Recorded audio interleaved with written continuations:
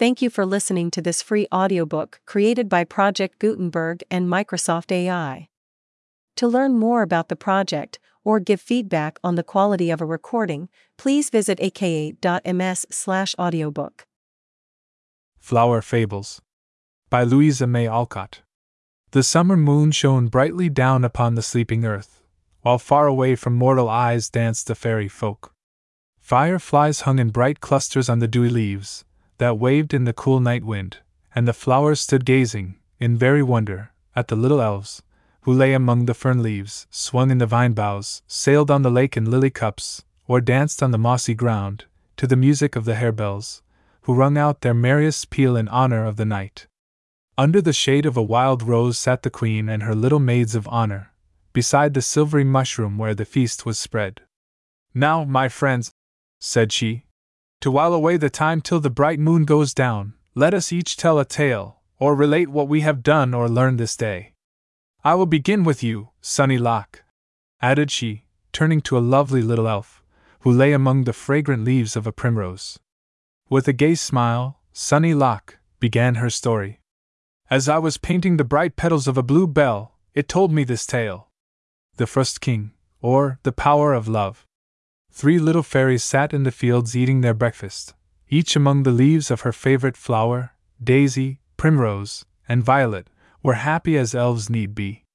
The morning wind gently rocked them to and fro, and the sun shone warmly down upon the dewy grass, where butterflies spread their gay wings, and bees with their deep voices sung among the flowers, while the little birds hopped merrily about to peep at them.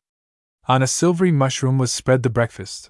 Little cakes of flower dust lay on a broad green leaf, beside a crimson strawberry, which, with sugar from the violet, and cream from the yellow milkweed, made a fairy meal, and their drink was the dew from the flower's bright leaves. "Ah me!"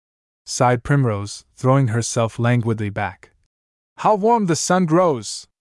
Give me another piece of strawberry, and then I must hasten away to the shadow of the ferns. But while I eat, tell me, dear Violet, why are you all so sad? I have scarce seen a happy face since my return from Rose Land. Dear friend, what means it?" "I will tell you," replied little Violet, the tears gathering in her soft eyes. "Our good queen is ever striving to keep the dear flowers from the power of the cruel Frost King. Many ways she tried, but all have failed. She has sent messengers to his court with costly gifts, but all have returned sick for want of sunlight, weary and sad. We have watched over them, heedless of sun or shower, but still his dark spirits do their work, and we are left to weep over our blighted blossoms.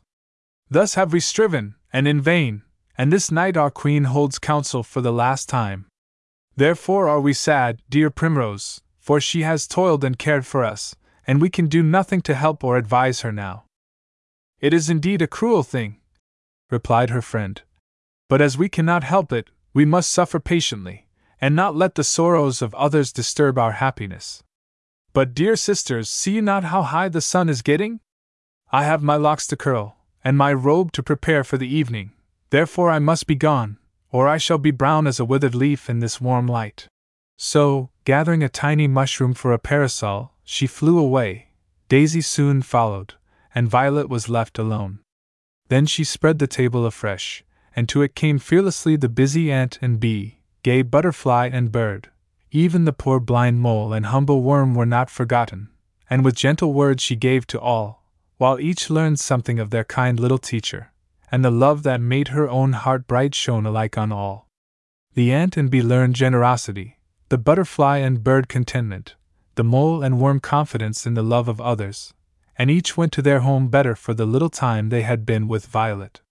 Evening came, and with the troops of elves to counsel their good queen, who, seated on her mossy throne, looked anxiously upon the throng below, whose glittering wings and rustling robes gleamed like many-colored flowers.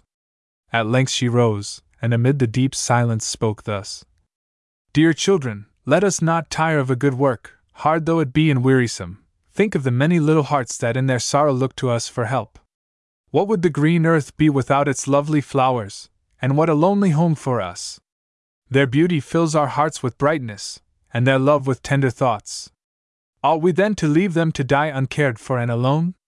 They give to us their all, ought we not to toil unceasingly, that they may bloom in peace within their quiet homes? We have tried to gain the love of the stern Frost King, but in vain. His heart is hard as his own icy land. No love can melt, no kindness bring it back to sunlight and to joy. How then may we keep our frail blossoms from his cruel spirits? Who will give us counsel? Who will be our messenger for the last time? Speak, my subjects. Then a great murmuring arose, and many spoke, some for costlier gifts, some for war, and the fearful counseled patience and submission. Long and eagerly they spoke, and their soft voices rose high. Then sweet music sounded on the air, and the loud tones were hushed, as in wondering silence the fairies waited what should come. Through the crowd there came a little form. A wreath of pure white violets lay among the bright locks that fell so softly round the gentle face, where a deep blush glowed, as, kneeling at the throne, little Violet said, "Dear Queen, we have bent to the Frost King's power, we have borne gifts unto his pride, but have we gone trustingly to him and spoken fearlessly of his evil deeds? Have we shed the soft light of unwearied love around his cold heart, and with patient tenderness shown him how bright and beautiful love can make even the darkest lot?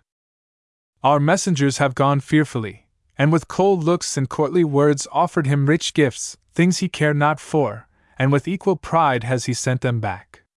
Then let me, the weakest of your band, go to him, trusting in the love I know lies hidden in the coldest heart. I will bear only a garland of our fairest flowers, these will I wind about him, and their bright faces, looking lovingly in his, will bring sweet thoughts to his dark mind, and their soft breaths steal in like gentle words. Then, when he sees them fading on his breast, will he not sigh that there is no warmth there to keep them fresh and lovely? This will I do, dear Queen, and never leave his dreary home, till the sunlight falls on flowers fair as those that bloom in our own dear land."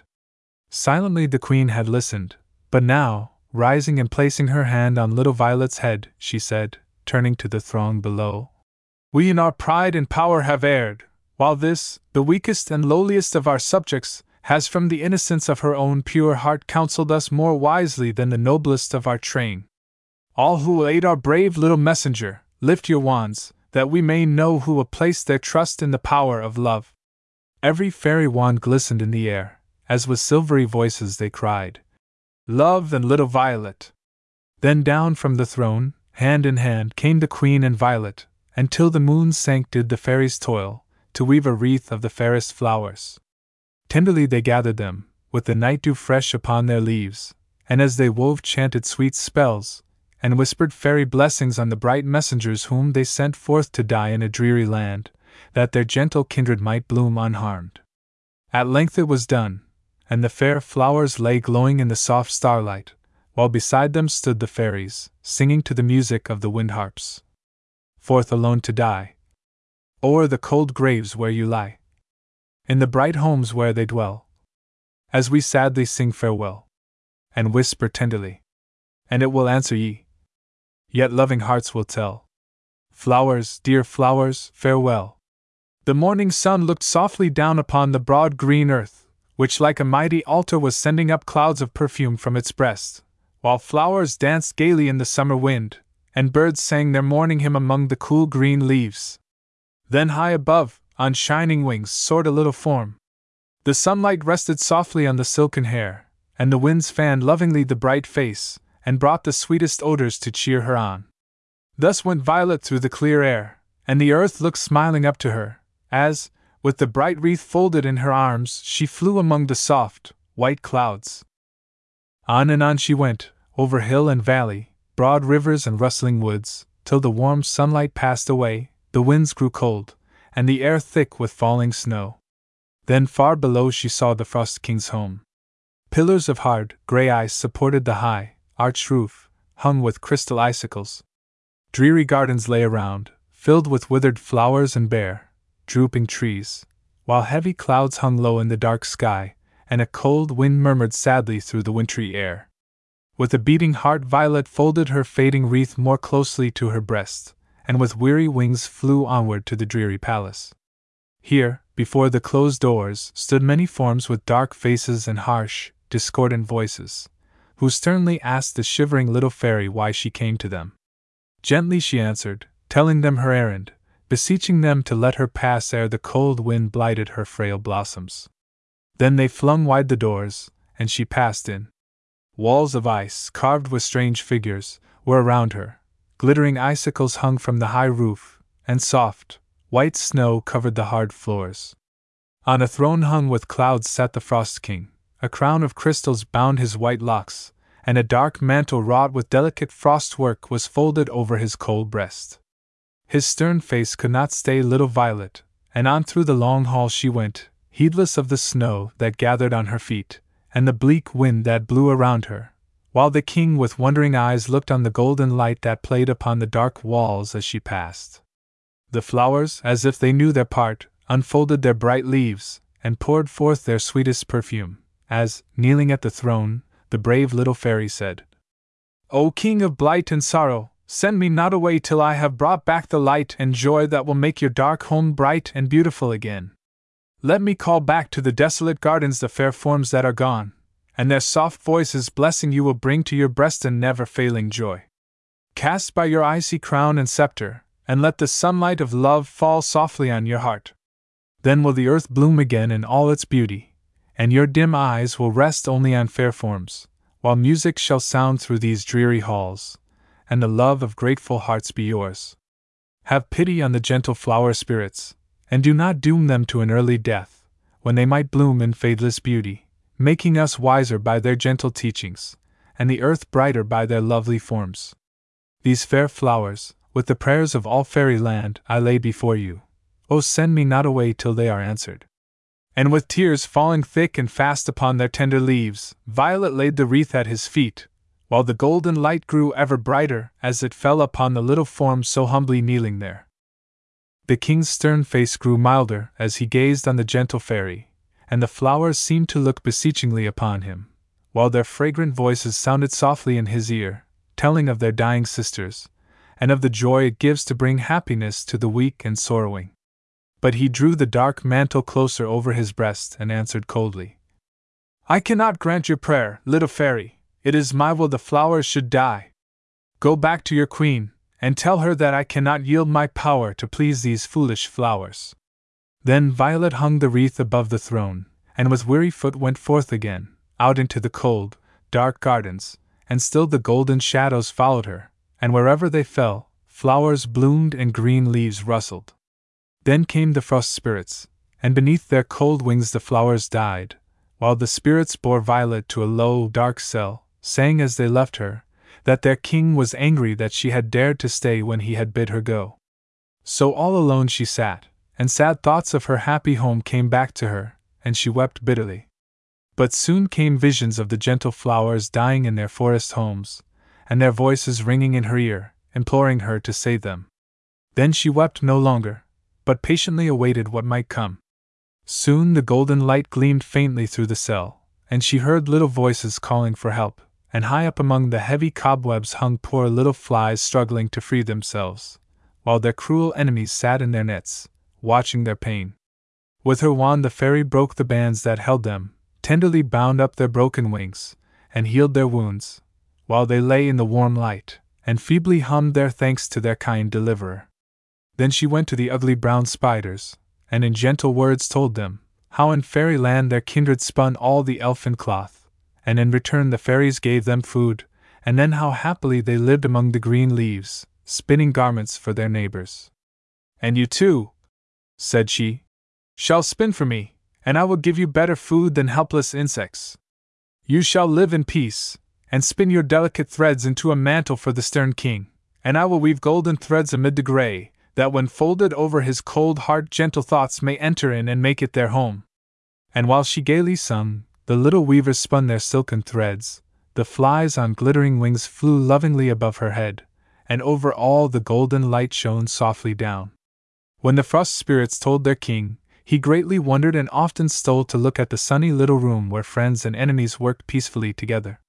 Still the light grew brighter, and floated out into the cold air, where it hung like bright clouds above the dreary gardens, whence all the spirit's power could not drive it, and green leaves budded on the naked trees, and flowers bloomed, but the spirits heaped snow upon them, and they bowed their heads and died. At length the mantle was finished, and amid the gray threads shone golden ones, making it bright, and she sent it to the king, entreating him to wear it, for it would bring peace and love to dwell within his breast. But he scornfully threw it aside, and bade his spirits take her to a colder cell, deep in the earth, and there with harsh words they left her. Still she sang gaily on, and the falling drops kept time so musically, that the king in his cold ice halls wondered at the low, sweet sounds that came stealing up to him. Thus Violet dwelt, and each day the golden light grew stronger, and from among the crevices of the rocky walls came troops of little velvet-coated moles, praying that they might listen to the sweet music, and lie in the warm light. "We lead," said they, "a dreary life in the cold earth. The flower roots are dead, and no soft dews descend for us to drink, no little seed or leaf can we find. Ah, good fairy, let us be your servants, give us but a few crumbs of your daily bread, and we will do all in our power to serve you." And Violet said yes. So day after day they labored to make a pathway through the frozen earth, that she might reach the roots of the withered flowers, and soon, wherever through the dark galleries she went, the soft light fell upon the roots of flowers, and they with new life spread forth in the warm ground, and forced fresh sap to the blossoms above. Brightly they bloomed and danced in the soft light, and the frost spirits tried in vain to harm them, for when they came beneath the bright clouds their power to do evil left them. From his dark castle the king looked out on the happy flowers, who nodded gaily to him, and in sweet colors strove to tell him of the good little spirit, who toiled so faithfully below, that they might live. And when he turned from the brightness without, to his stately palace, it seemed so cold and dreary, that he folded Violet's mantle round him, and sat beneath the faded wreath upon his ice-carved throne, wondering at the strange warmth that came from it, till at length he bade his spirits bring the little fairy from her dismal prison.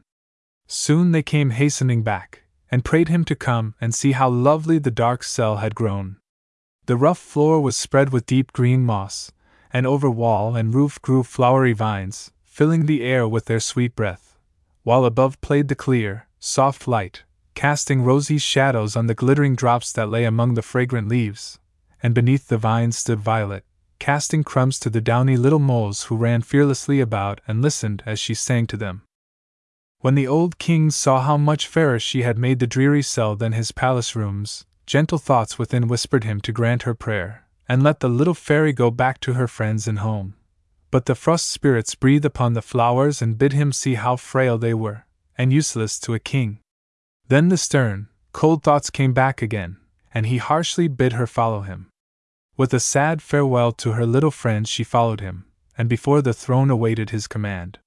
When the king saw how pale and sad the gentle face had grown, how thin her robe, and weak her wings, and yet how lovingly the golden shadows fell around her and brightened as they lay upon the wand, which, guided by patient love, had made his once desolate home so bright, he could not be cruel to the one who had done so much for him, and in kindly tone he said, "Little fairy, I offer you two things, and you may choose between them.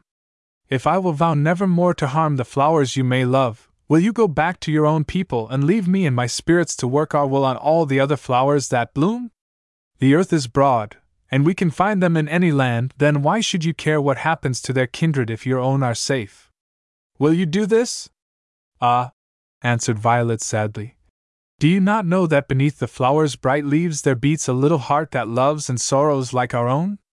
And can I, heedless of their beauty, doom them to pain and grief, that I might save my own dear blossoms from the cruel foes to which I leave them? Ah, no!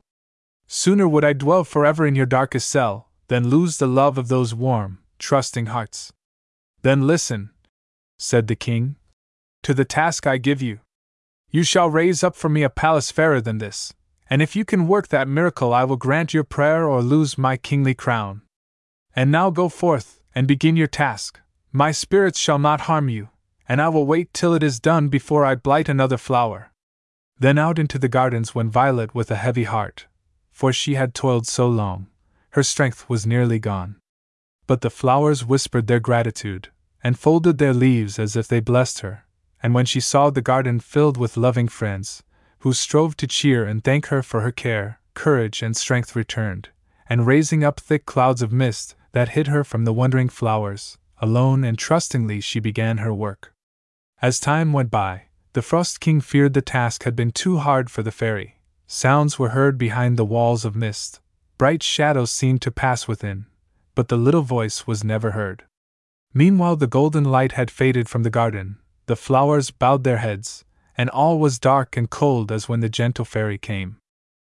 And to the stern king his home seemed more desolate and sad, for he missed the warm light, the happy flowers, and more than all, the gay voice and bright face of little Violet.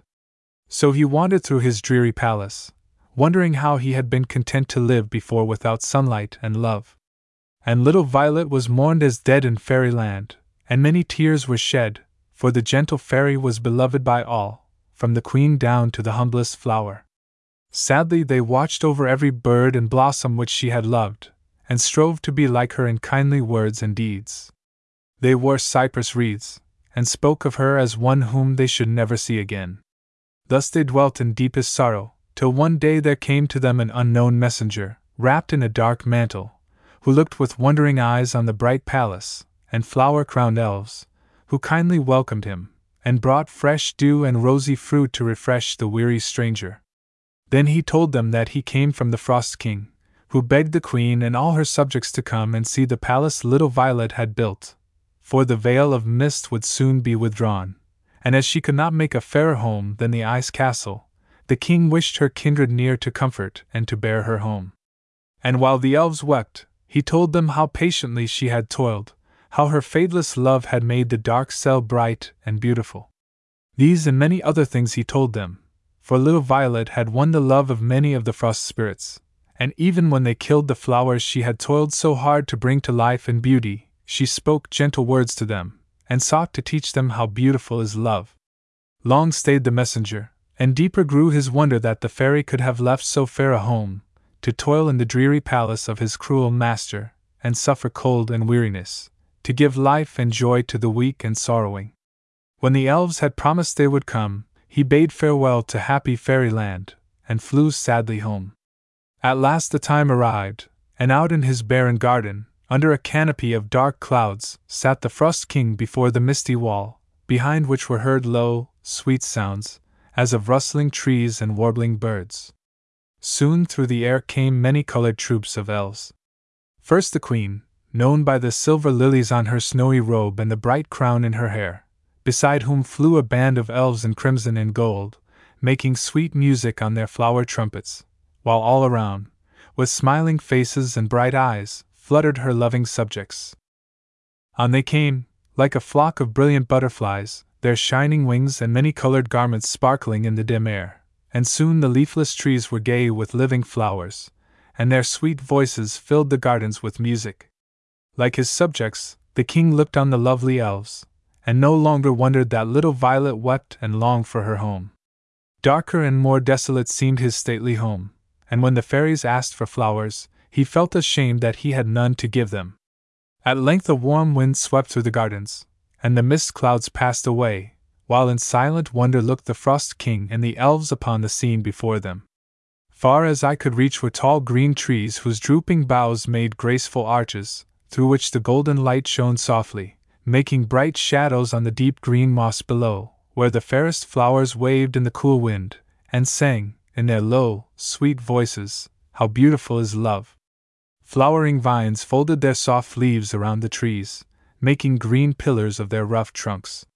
Fountains threw their bright waters to the roof, and flocks of silver-winged birds flew singing among the flowers, or brooded lovingly above their nests. Doves with gentle eyes cooed among the green leaves, snow-white clouds floated in the sunny sky, and the golden light, brighter than before, shone softly down. Soon through the long aisles came Violet, flowers and green leaves rustling as she passed. On she went to the Frost King's throne, bearing 2 crowns, one of sparkling icicles, the other of pure white lilies, and kneeling before him, said, "My task is done, and thanks to the spirits of earth and air, I have made as fair a home as elfin hands can form. You must now decide. Will you be king of Flowerland, and own my gentle kindred for your loving friends? Will you possess unfading peace and joy, and the grateful love of all the green earth's fragrant children? Then take this crown of flowers. But if you can find no pleasure here, go back to your own cold home, and dwell in solitude and darkness, where no ray of sunlight or of joy can enter.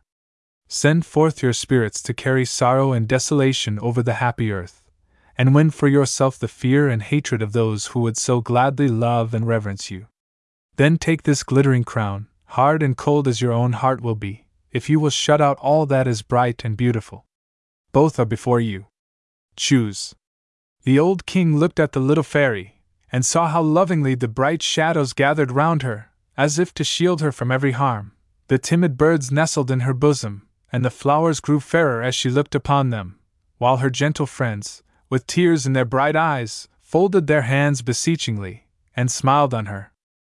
Kind thought came thronging to his mind, and he turned to look at the two palaces. Violets, so fair and beautiful, with its rustling trees, calm, sunny skies, and happy birds and flowers, all created by her patient love and care. His own, so cold and dark and dreary, his empty gardens where no flowers could bloom, no green trees dwell, or gay birds sing, all desolate and dim. And while he gazed, his own spirits, casting off their dark mantles, knelt before him and besought him not to send them forth to blight the things the gentle fairies loved so much. "We have served you long and faithfully," said they. "Give us now our freedom, that we may learn to be beloved by the sweet flowers we have harmed so long. Grant the little fairy's prayer, and let her go back to her own dear home. She has taught us that love is mightier than fear. Choose the flower crown, and we will be the truest subjects you have ever had." Then, amid a burst of wild, sweet music, the Frost King placed the flower crown on his head, and knelt to little Violet, while far and near, over the broad green earth, sounded the voices of flowers, singing their thanks to the gentle fairy, and the summer wind was laden with perfumes, which they sent as tokens of their gratitude, and wherever she went, old trees bent down to fold their slender branches round her. Flowers laid their soft faces against her own, and whispered blessings.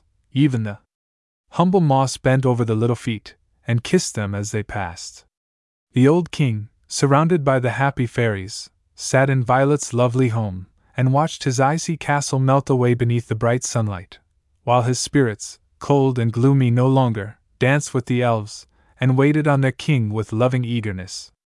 Brighter grew the golden light, gayer sang the birds, and the harmonious voices of grateful flowers, sounding over the earth, carried new joy to all their gentle kindred. On the cool wind softly came, singing little Violet's name, and the bright waves bore it on, where the glad news had not gone, and his power to harm and blight, warmed with music, love, and light, gay with lovely elves and flowers. Through the long bright summer hours, all dark shadows passed away, the golden light forever lay, and all Flowerland was taught that little Violet wrought. As Sunny Lock ceased, another little elf came forward, and this was the tale Silverwing told. Eva's visit to Fairyland. Down among the grass and fragrant clover lay little Eva by the brookside, watching the bright waves, as they went singing by under the drooping flowers that grew on its banks. As she was wondering where the waters went, she heard a faint, low sound, as of far-off music. She thought it was the wind, but not a leaf was stirring, and soon through the rippling water came a strange little boat.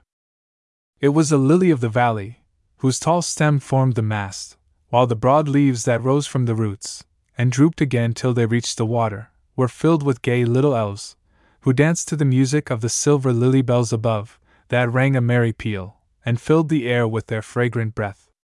On came the fairy boat, till it reached a moss-grown rock, and here it stopped, while the fairies rested beneath the violet leaves, and sang with the dancing waves. Eva looked with wonder on their gay faces and bright garments, and in the joy of her heart sang too, and threw crimson fruit for the little folks to feast upon. They looked kindly on the child, and, after whispering long among themselves, two little bright-eyed elves flew over the shining water, and, lighting on the clover blossoms, said gently, "Little maiden, many thanks for your kindness, and our queen bids us ask if you will go with us to Fairyland, and learn what we can teach you." "Gladly would I go with you, dear fairies," said Eva, "but I cannot sail in your little boat. See, I can hold you in my hand, and could not live among you without harming your tiny kingdom. I am so large. Then the elves laughed gaily, as they folded their arms about her, saying, You are a good child, dear Eva, to fear doing harm to those weaker than yourself. You cannot hurt us now.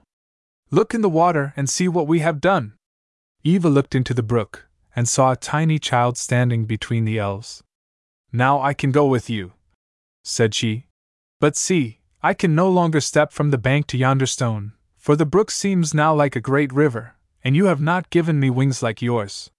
But the fairies took each a hand, and flew lightly over the stream. The queen and her subjects came to meet her, and all seemed glad to say some kindly word of welcome to the little stranger. They placed a flower crown upon her head, laid their soft faces against her own, and soon it seemed as if the gentle elves had always been her friends. Now must we go home, said the queen, and you shall go with us, little one. Then there was a great bustle, as they flew about on shining wings, some laying cushions of violet leaves in the boat, others folding the queen's veil and mantle more closely round her, lest the falling dews should chill her. The cool waves gentle plashing against the boat, and the sweet chime of the lily bells, lulled little Eva to sleep, and when she woke it was in fairyland. A faint, rosy light, as of the setting sun, shone on the white pillars of the queen's palace as they passed in, and the sleeping flowers leaned gracefully on their stems, dreaming beneath their soft green curtains. All was cool and still, and the elves glided silently about, lest they should break their slumbers. They led Eva to a bed of pure white leaves, above which drooped the fragrant petals of a crimson rose. You can look at the bright colors till the light fades, and then the rose will sing you to sleep, said the elves, as they folded the soft leaves about her, gently kissed her, and stole away. Long she lay watching the bright shadows, and listening to the song of the rose, while through the long night dreams of lovely things floated like bright clouds through her mind, while the rose bent lovingly above her, and sang in the clear moonlight. With the sun rose the fairies, and with Eva, hastened away to the fountain, whose cool waters were soon filled with little forms, and the air ringing with happy voices, as the elves floated in the blue waves among the fair white lilies, or sat on the green moss, smoothing their bright locks, and wearing fresh garlands of dewy flowers. At length the queen came forth, and her subjects gathered round her, and while the flowers bowed their heads, and the trees hushed their rustling, the fairies sang their morning hymn to the Father of birds and blossoms, who had made the earth so fair a home for them. Then they flew away to the gardens, and soon, high up among the treetops, or under the broad leaves, sat the elves in little groups, taking their breakfast of fruit and pure fresh dew, while the bright-winged birds came fearlessly among them, pecking the same ripe berries, and dipping their little beaks in the same flower cups, and the fairies folded their arms lovingly about them, smoothed their soft bosoms, and gaily sang to them. Now, little Eva, said they, you will see that fairies are not idle, wilful spirits, as mortals believe. Come, we will show you what we do. They led her to a lovely room, through whose walls of deep green leaves the light stole softly in. Here lay many wounded insects, and harmless little creatures, whom cruel hands had hurt, and pale, drooping flowers grew beside urns of healing herbs, from whose fresh leaves came a faint, sweet perfume. Eva wondered, but silently followed her guide, little Rose Leaf, who with tender words passed among the delicate blossoms, pouring dew on their feeble roots, cheering them with her loving words and happy smile. Then she went to the insects, first to a little fly who lay in a flower-leaf cradle. Do you suffer much, dear Gozzywing? Asked the fairy. I will bind up your poor little leg, and Zephyr shall rock you to sleep. So she folded the cool leaves tenderly about the poor fly, bathed his wings, and brought him refreshing drink, while he hummed his thanks, and forgot his pain, as Zephyr softly sung and fanned him with her waving wings. They passed on, and Eva saw beside each bed a fairy, who with gentle hands and loving words soothed the suffering insects. At length they stopped beside a bee, who lay amongst sweet honeysuckle flowers, in a cool, still place, where the summer wind blew in, and the green leaves rustled pleasantly. Yet he seemed to find no rest, and murmured of the pain he was doomed to bear. Why must I lie here, while my kindred are out in the pleasant fields, enjoying the sunlight and the fresh air, and cruel hands have doomed me to this dark place in bitter pain when I have done no wrong? Uncared for and forgotten, I must stay here among these poor things who think only of themselves. Come here, Rose Leaf, and bind up my wounds, for I am far more useful than idle bird or fly. Then said the fairy, while she bathed the broken wing, Love Blossom, you should not murmur. We may find happiness in seeking to be patient even while we suffer. You are not forgotten or uncared for, but others need our care more than you, and to those who take cheerfully the pain and sorrow sent, do we most gladly give our help. You need not be idle, even though lying here in darkness and sorrow, you can be taking from your heart all sad and discontented feelings, and if love and patience blossom there, you will be better for the lonely hours spent here. Look on the bed beside you. This little dove has suffered far greater pain than you, and all our care can never ease it. Yet through the long days he hath lain here, not an unkind word or a repining sigh hath he uttered. Ah, Love Blossom, the gentle bird can teach a lesson you will be wiser and better for. Then a faint voice whispered, Little Rose Leaf, come quickly, or I cannot thank you as I ought for all your loving care of me. So they passed to the bed beside the discontented bee, and here upon the softest down lay the dove, whose gentle eyes looked gratefully upon the fairy, as she knelt beside the little couch, smoothed the soft white bosom, folded her arms about it, and wept sorrowing tears, while the bird still whispered its gratitude and love. Dear fairy, the fairest flowers have cheered me with their sweet breath, fresh dew and fragrant leaves have been ever ready for me, gentle hands to tend, kindly hearts to love, and for this I can only thank you and say farewell. Then the quivering wings were still, and the patient little dove was dead, but the bee murmured no longer, and the dew from the flowers fell like tears around the quiet bed. Sadly Rose Leaf led Eva away, saying, Lily Bosom shall have a grave tonight beneath our fairest blossoms, and you shall see that gentleness and love are prized far above gold or beauty, here in fairyland. Come now to the flower palace, and see the fairy court. Beneath green arches, bright with birds and flowers, beside singing waves, went Eva into a lofty hall. The roof of pure white lilies rested on pillars of green clustering vines, while many-colored blossoms threw their bright shadows on the walls, as they danced below in the deep green moss, and their low, sweet voices sounded softly through the sunlit palace, while the rustling leaves kept time. Beside the throne stood Eva, and watched the lovely forms around her, as they stood, each little band in its own color, with glistening wings and flower wands. Suddenly the music grew louder and sweeter, and the fairies knelt and bowed their heads, as on through the crowd of loving subjects came the queen, while the air was filled with gay voices singing to welcome her.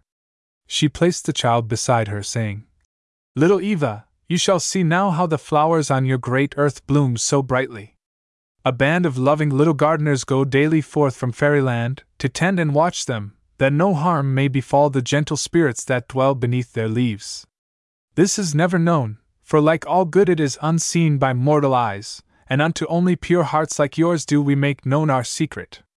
The humblest flower that grows is visited by our messengers, and often blooms in fragrant beauty unknown, unloved by all save fairy friends, who seek to fill the spirits with all sweet and gentle virtues, that they may not be useless on the earth, for the noblest mortals stoop to learn of flowers. Now, Eglantine, what have you to tell us of your rosy namesakes on the earth? From a group of elves, whose rose-wreathed wands showed the flower they loved, came one bearing a tiny urn, and, answering the queen, she said, Over hill and valley they are blooming fresh and fair as summer sun and dew can make them. No drooping stem or withered leaf tells of any evil thought within their fragrant bosoms, and thus from the fairest of their race have they gathered this sweet dew, as a token of their gratitude to one whose tenderness and care have kept them pure and happy, and this, the loveliest of their sisters, have I brought to place among the fairy flowers that never pass away. Eglantine laid the urn before the queen, and placed the fragrant rose on the dewy moss beside the throne, while a murmur of approval went through the hall, as each elfin wand waved to the little fairy who had toiled so well and faithfully, and could bring so fair a gift to their good queen.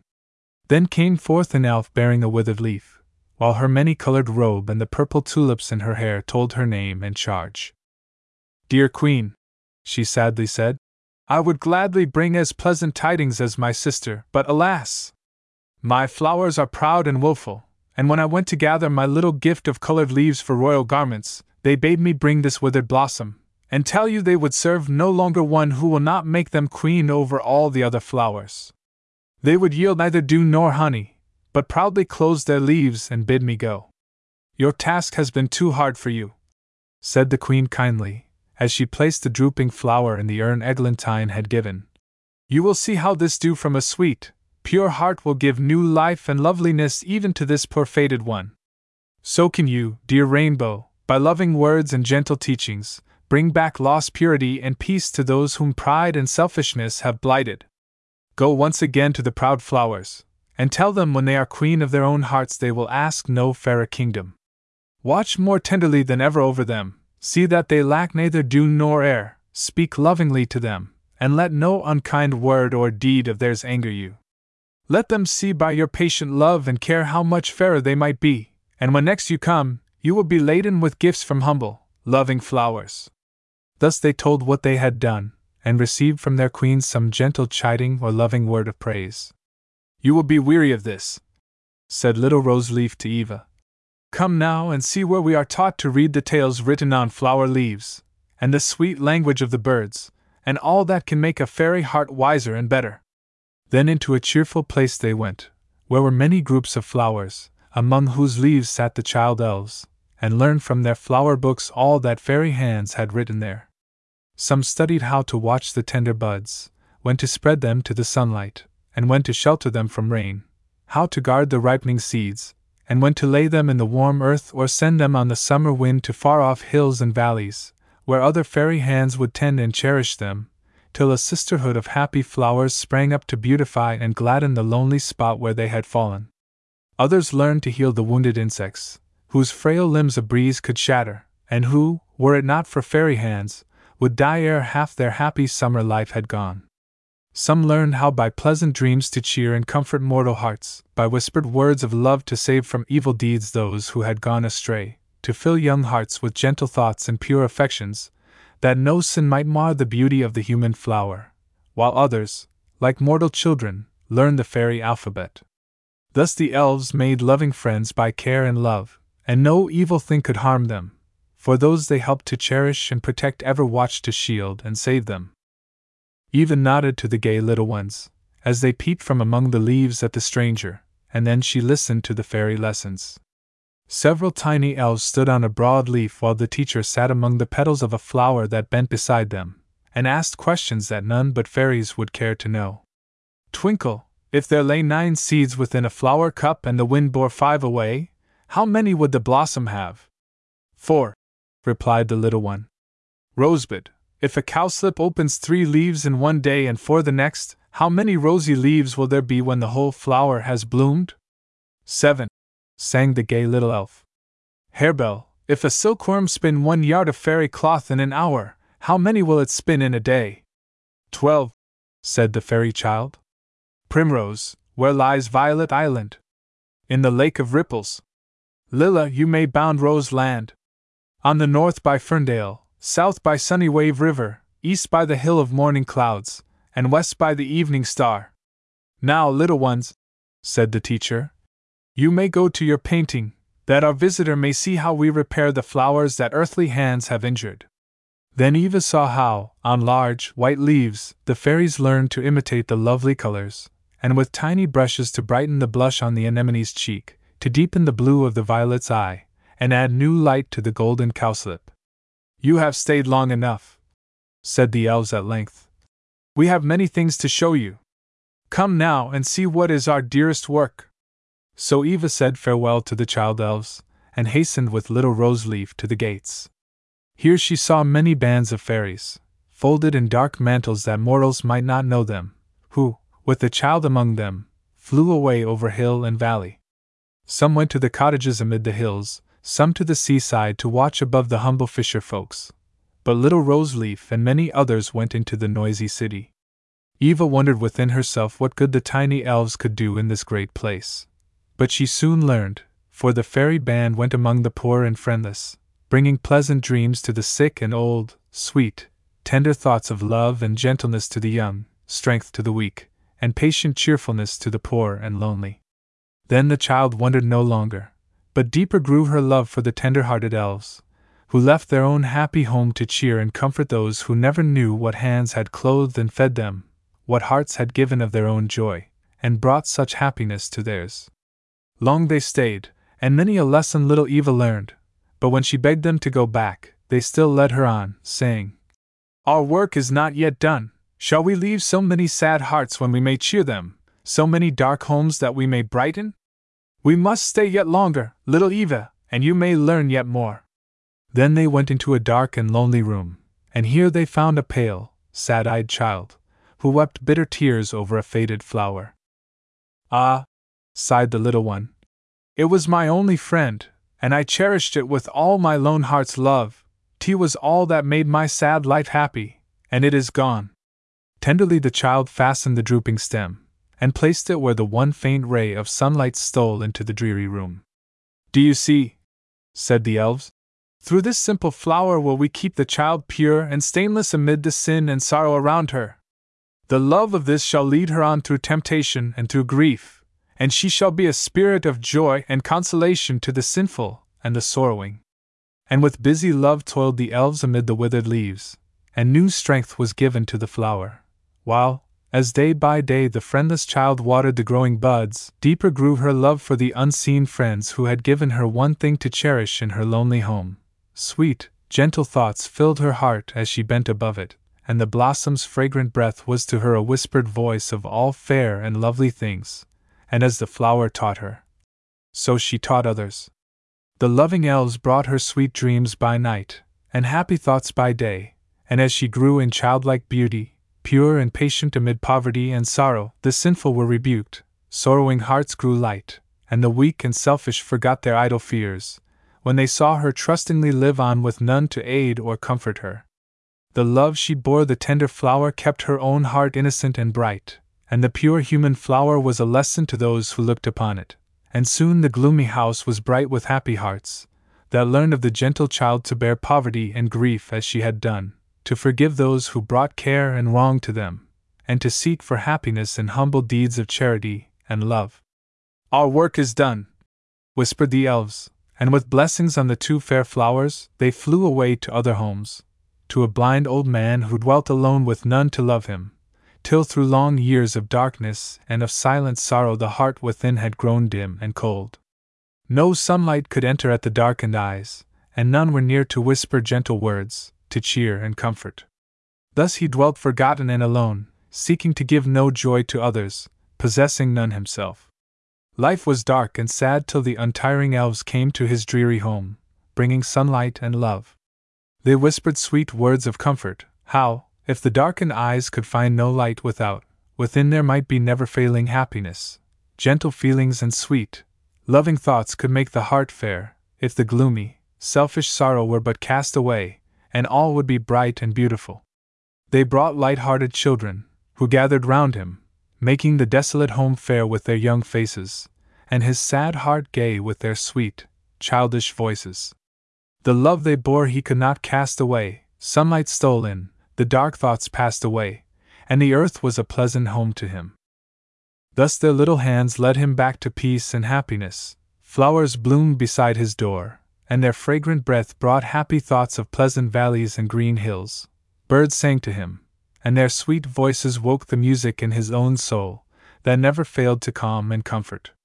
Happy sounds were heard in his once lonely home, and bright faces gathered round his knee, and listened tenderly while he strove to tell them all the good that gentleness and love had done for him. Still the elves watched near, and brighter grew the heart as kindly thoughts and tender feelings entered in, and made it their home. And when the old man fell asleep, above his grave little feet trod lightly, and loving hands laid fragrant flowers.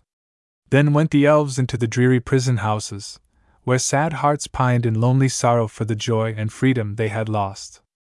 To these came the loving band with tender words, telling of the peace they yet might win by patient striving and repentant tears, thus waking in their bosoms all the holy feelings and sweet affections that had slept so long. They told pleasant tales, and sang their sweetest songs to cheer and gladden, while the dim cells grew bright with the sunlight, and fragrant with the flowers the loving elves had brought, and by their gentle teachings those sad, despairing hearts were filled with patient hope and earnest longing to win back their lost innocence and joy. Thus to all who needed help or comfort went the faithful fairies, and when at length they turned towards fairyland, many were the grateful, happy hearts they left behind. Then through the summer sky, above the blossoming earth, they journeyed home, happier for the joy they had given, wiser for the good they had done. All fairyland was dressed in flowers, and the soft wind went singing by, laden with their fragrant breath. Sweet music sounded through the air, and troops of elves in their gayest robes hastened to the palace where the feast was spread. Soon the bright hall was filled with smiling faces and fair forms, and little Eva, as she stood beside the queen, thought she had never seen a sight so lovely. The many-colored shadows of the fairest flowers played on the pure white walls, and fountains sparkled in the sunlight, making music as the cool waves rose and fell, while to and fro, with waving wings and joyous voices, went the smiling elves, bearing fruit and honey, or fragrant garlands for each other's hair. Long they feasted, gaily they sang, and Eva, dancing merrily among them, longed to be an elf that she might dwell forever in so fair a home. At length the music ceased, and the queen said, as she laid her hand on little Eva's shining hair, "Dear child, tomorrow we must bear you home, for, much as we long to keep you, it were wrong to bring such sorrow to your loving earthly friends. Therefore we will guide you to the brook side, and there say farewell till you come again to visit us. Nay, do not weep, dear Rose Leaf, you shall watch over little Eva's flowers, and when she looks at them she will think of you. Come now and lead her to the fairy garden, and show her what we think our fairest sight. Weep no more, but strive to make her last hours with us happy as you can." With gentle caresses and most tender words the loving elves gathered about the child, and with Rose Leaf by her side, they led her through the palace, and along green, winding paths, till Eva saw what seemed a wall of flowers rising before her, while the air was filled with the most fragrant odors, and the low, sweet music as of singing blossoms. "Where have you brought me, and what mean these lovely sounds?" asked Eva. "Look here, and you shall see," said Rose Leaf, as she bent aside the vines. "But listen silently or you cannot hear." Then Eva, looking through the drooping vines, beheld a garden filled with the loveliest flowers, fair as were all the blossoms she had seen in fairyland. None were so beautiful as these. The rose glowed with a deeper crimson, the lily's soft leaves were more purely white, the crocus and humble cowslip shone like sunlight, and the violet was blue as the sky that smiled above it. "How beautiful they are!" whispered Eva. "But dear Rose Leaf, why do you keep them here, and why call you this your fairest sight?" "Look again, and I will tell you," answered the fairy. Eva looked, and saw from every flower a tiny form come forth to welcome the elves, who all, save Rose Leaf, had flown above the wall, and were now scattering dew upon the flowers' bright leaves and talking gaily with the spirits, who gathered around them, and seemed full of joy that they had come. The child saw that each one wore the colors of the flower that was its home. Delicate and graceful were the little forms, bright the silken hair that fell about each lovely face, and Eva heard the low, sweet murmur of their silvery voices and the rustle of their wings. She gazed in silent wonder, forgetting she knew not who they were, till the fairy said, "These are the spirits of the flowers, and this the fairy home where those whose hearts were pure and loving on the earth come to bloom in fadeless beauty here, when their earthly life is past. The humblest flower that blooms has a home with us, for outward beauty is a worthless thing if all be not fair and sweet within. Do you see yonder lovely spirit singing with my sister Moonlight? A clover blossom was her home, and she dwelt unknown, unloved, yet patient and content, bearing cheerfully the sorrows sent her. We watched and saw how fair and sweet the humble flower grew, and then gladly bore her here, to blossom with the lily and the rose. The flowers' lives are often short, for cruel hands destroy them, therefore is it our greatest joy to bring them hither, where no careless foot or wintry wind can harm them, where they bloom in quiet beauty, repaying our care by their love and sweetest perfumes. I will never break another flower," cried Eva. "But let me go to them, dear fairy. I would gladly know the lovely spirits, and ask forgiveness for the sorrow I have caused. May I not go in?" "Nay, dear Eva, you are a mortal child, and cannot enter here, but I will tell them of the kind little maiden who has learned to love them, and they will remember you when you are gone. Come now, for you have seen enough, and we must be away." On a rosy morning cloud, surrounded by the loving elves, went Eva through the sunny sky. The fresh wind bore them gently on, and soon they stood again beside the brook, whose waves danced brightly as if to welcome them. "Now, ere we say farewell," said the Queen, as they gathered nearer to the child, "tell me, dear Eva, what among all our fairy gifts will make you happiest, and it shall be yours." "You good little fairies," said Eva, folding them in her arms, for she was no longer the tiny child she had been in fairyland. "You dear good little elves, what can I ask of you, who have done so much to make me happy, and taught me so many good and gentle lessons, the memory of which will never pass away? I can only ask of you the power to be as pure and gentle as yourselves, as tender and loving to the weak and sorrowing, as untiring in kindly deeds to all. Grant me this gift, and you shall see that little Eva has not forgotten what you have taught her. The power shall be yours," said the elves, and laid their soft hands on her head. "We will watch over you in dreams, and when you would have tidings of us, ask the flowers in your garden, and they will tell you all you would know. Farewell. Remember Fairyland and all your loving friends." They clung about her tenderly, and little Rose Leaf placed a flower crown on her head, whispering softly, "When you would come to us again, stand by the brook side and wave this in the air, and we will gladly take you to our home again. Farewell, dear Eva. Think of your little Rose Leaf when among the flowers." Long Eva watched their shining wings, and listened to the music of their voices as they flew singing home, and when at length the last little form had vanished among the clouds, she saw that all around her where the elves had been, the fairest flowers had sprung up, and the lonely brookside was a blooming garden. Thus she stood among the waving blossoms, with the fairy garland in her hair, and happy feelings in her heart, better and wiser for her visit to Fairyland. "Now, Star Twinkle, what have you to teach?" asked the Queen. "Nothing but a little song I heard the harebells singing," replied the fairy, and taking her harp, sang, in a low, sweet voice, the flower's lesson. The music-loving elves clapped their hands, as Star Twinkle ceased, and the Queen placed a flower crown, with a gentle smile, upon the fairy's head, saying, "The little bud's lesson shall teach us how sad a thing is pride, and that humility alone can bring true happiness to flower and fairy. You shall come next, Zephyr." And the little fairy, who lay rocking to and fro upon a fluttering vine leaf, thus began her story.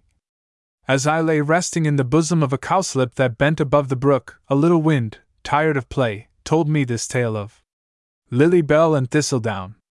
Once upon a time, two little fairies went out into the world to seek their fortune. Thistledown was as gay and gallant a little elf as ever spread a wing.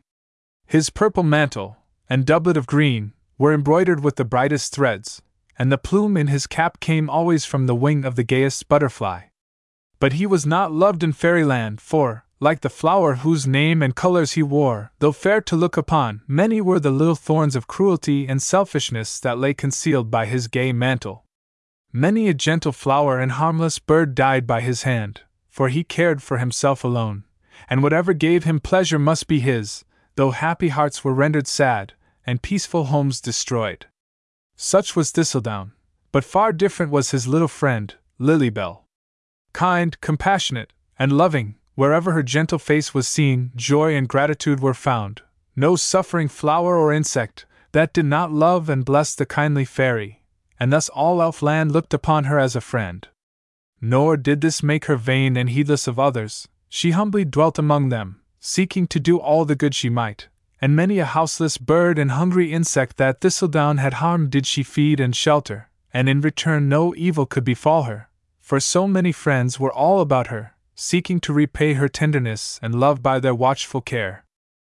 She would not now have left Fairyland, but to help and counsel her wild companion, Thistledown, who, discontented with his quiet home, would seek his fortune in the great world, and she feared he would suffer from his own faults, for others would not always be as gentle and forgiving as his kindred. So the kind little fairy left her home and friends to go with him, and thus, side by side, they flew beneath the bright summer sky. On and on, over hill and valley, they went, chasing the gay butterflies, or listening to the bees, as they flew from flower to flower like busy little housewives, singing as they worked, till at last they reached a pleasant garden, filled with flowers and green, old trees. "See!" cried Thistledown. "What a lovely home is here! Let us rest among the cool leaves, and hear the flowers sing, for I am sadly tired and hungry." So into the quiet garden they went, and the winds gaily welcomed them, while the flowers nodded on their stems, offering their bright leaves for the elves to rest upon, and fresh, sweet honey to refresh them. "Now, dear Thistle, do not harm these friendly blossoms," said Lilybell. "See how kindly they spread their leaves, and offer us their dew. It would be very wrong in you to repay their care with cruelty and pain. You will be tender for my sake, dear Thistle." Then she went among the flowers, and they bent lovingly before her, and laid their soft leaves against her little face, that she might see how glad they were to welcome one so good and gentle, and kindly offered their dew and honey to the weary little fairy, who sat among their fragrant petals and looked smilingly on the happy blossoms, who, with their soft, low voices, sang her to sleep.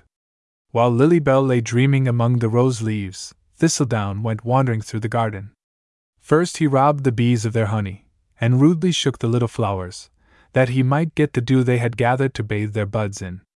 Then he chased the bright-winged flies, and wounded them with the sharp thorn he carried for a sword. He broke the spiders' shining webs, lamed the birds, and soon wherever he passed lay wounded insects and drooping flowers, while the winds carried the tidings over the garden, and bird and blossom looked upon him as an evil spirit, and fled away or closed their leaves, lest he should harm them. Thus he went, leaving sorrow and pain behind him, till he came to the roses where Lilybell lay sleeping. There, weary of his cruel sport, he stayed to rest beneath a graceful rose tree, where grew one blooming flower and a tiny bud. "Why are you so slow in blooming, little one? You are too old to be rocked in your green cradle longer, and should be out among your sister flowers," said Thistle, as he lay idly in the shadow of the tree. "My little bud is not yet strong enough to venture forth," replied the rose, as she bent fondly over it. "The sunlight and the rain would blight her tender form, were she to blossom now, but soon she will be fit to bear them. Till then she is content to rest beside her mother, and to wait." "You silly flower," said Thistledown. "See how quickly I will make you bloom. Your waiting is all useless." And speaking thus, he pulled rudely apart the folded leaves, and laid them open to the sun and air, while the rose mother implored the cruel fairy to leave her little bud untouched. "It is my first, my only one," said she, "and I have watched over it with such care, hoping it would soon bloom beside me, and now you have destroyed it. How could you harm the little helpless one, that never did aught to injure you?" And while her tears fell like summer rain, she drooped in grief above the little bud, and sadly watched it fading in the sunlight. But Thistledown, heedless of the sorrow he had given, spread his wings and flew away. Soon the sky grew dark, and heavy drops began to fall. Then Thistle hastened to the lily, for her cup was deep, and the white leaves fell like curtains over the fragrant bed. He was a dainty little elf, and could not sleep among the clovers and bright buttercups.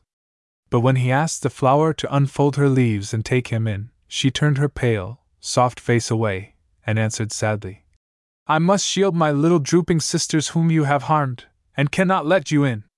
Then Thistledown was very angry, and turned to find shelter among the stately roses.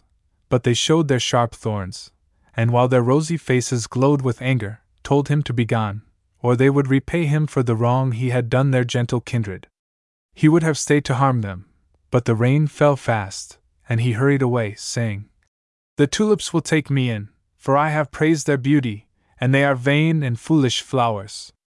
But when he came, all wet and cold, praying for shelter among their thick leaves, they only laughed and said scornfully, "We know you, and will not let you in, for you are false and cruel, and will only bring us sorrow. You need not come to us for another mantle, when the rain has spoilt your fine one, and do not stay here, or we will do you harm." Then they waved their broad leaves stormily, and scattered the heavy drops on his dripping garments. "Now must I go to the humble daisies and blue violets," said Thistle. "They will be glad to let in so fine a fairy, and I shall die in this cold wind and rain." So away he flew, as fast as his heavy wings would bear him, to the daisies. But they nodded their heads wisely, and closed their leaves yet closer, saying sharply, Go away with yourself, and do not imagine we will open our leaves to you, and spoil our seeds by letting in the rain. It serves you rightly, to gain our love and confidence, and repay it by such cruelty. You will find no shelter here for one whose careless hand wounded our little friend Violet, and broke the truest heart that ever beat in a flower's breast. We are very angry with you, wicked fairy. Go away and hide yourself. Ah! Cried the shivering elf. Where can I find shelter?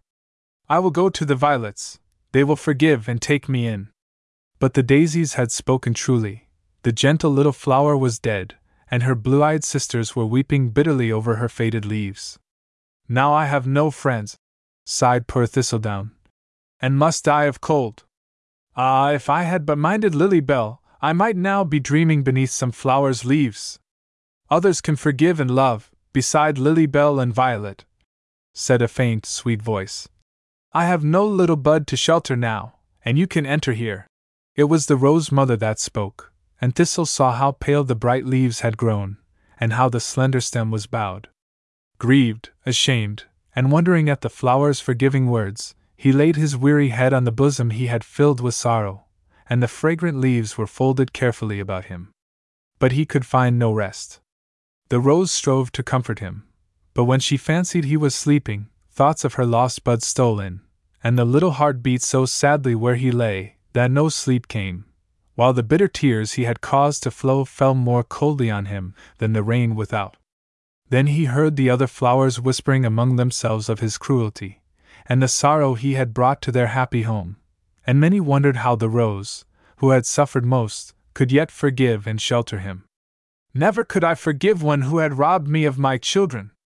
I could bow my head and die, but could give no happiness to one who had taken all my own, said Hyacinth, bending fondly over the little ones that blossomed by her side. Dear Violet is not the only one who will leave us, sobbed little Mignonette. The Rose Mother will fade like her little bud, and we shall lose our gentlest teacher. Her last lesson is forgiveness. Let us show our love for her, and the gentle stranger Lily Bell, by allowing no unkind word or thought of him who has brought us all this grief. The angry words were hushed, and through the long night nothing was heard but the dropping of the rain, and the low sighs of the rose. Soon the sunlight came again, and with it Lily Bell seeking for Thistledown, but he was ashamed, and stole away. When the flowers told their sorrow to kind-hearted Lily Bell, she wept bitterly at the pain her friend had given, and with loving words strove to comfort those whom he had grieved. With gentle care she healed the wounded birds, and watched above the flowers he had harmed, bringing each day dew and sunlight to refresh and strengthen, till all were well again, and those sorrowing for their dead friends. Still they forgave Thistle for the sake of her who had done so much for them. Thus, ere long, buds fairer than that she had lost lay on the Rose Mother's breast, and for all she had suffered she was well repaid by the love of Lily Bell and her sister flowers. And when bird, bee, and blossom were strong and fair again, the gentle fairy said farewell, and flew away to seek her friend, leaving behind many grateful hearts, who owed their joy and life to her.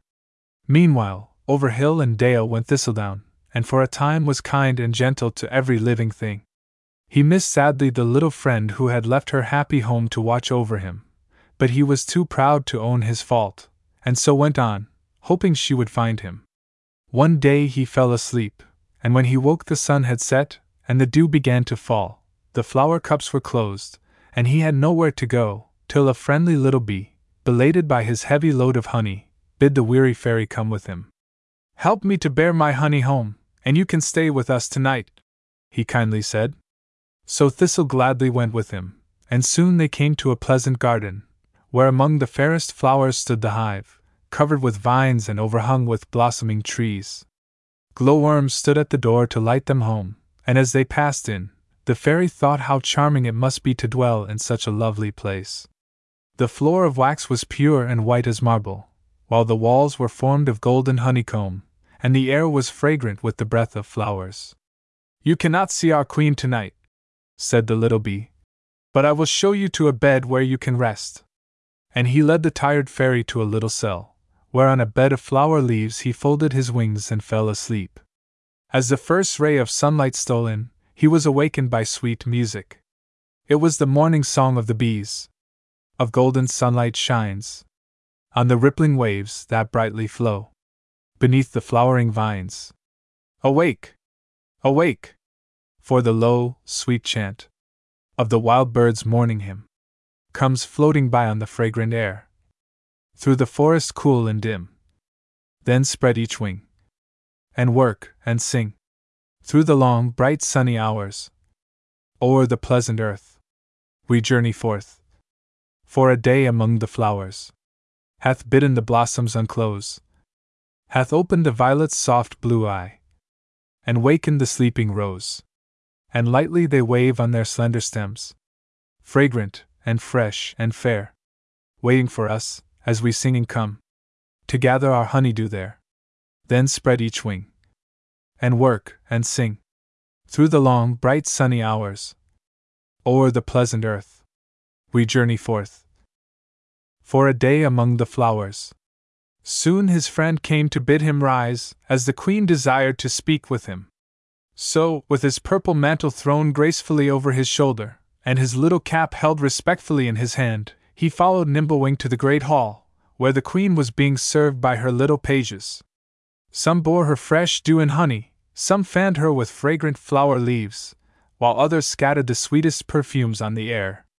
"Little fairy," said the queen, "you are welcome to my palace, and we will gladly have you stay with us, if you will obey our laws. We do not spend the pleasant summer days in idleness and pleasure, but each one labors for the happiness and good of all. If our home is beautiful, we have made it so by industry, and here, as one large, loving family, we dwell. No sorrow, care, or discord can enter in, while all obey the voice of her who seeks to be a wise and gentle queen to them. If you will stay with us, we will teach you many things. Order, patience, industry. Who can teach so well as they who are the emblems of these virtues? Our laws are few and simple. You must each day gather your share of honey, see that your cell is sweet and fresh, as you yourself must be, rise with the sun, and with him to sleep. You must harm no flower in doing your work, nor take more than your just share of honey, for they so kindly give us food, it were most cruel to treat them with aught save gentleness and gratitude. Now will you stay with us, and learn what even mortals seek to know, that labor brings true happiness?" And Thistle said he would stay and dwell with them, for he was tired of wandering alone, and thought he might live here till Lilybell should come, or till he was weary of the kind-hearted bees. Then they took away his gay garments, and dressed him like themselves, in the black velvet cloak with golden bands across his breast. "Now come with us," they said.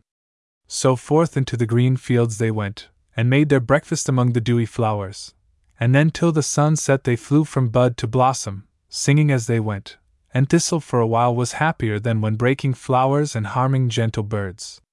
But he soon grew tired of working all day in the sun, and longed to be free again. He could find no pleasure with the industrious bees, and sighed to be away with his idle friends, the butterflies.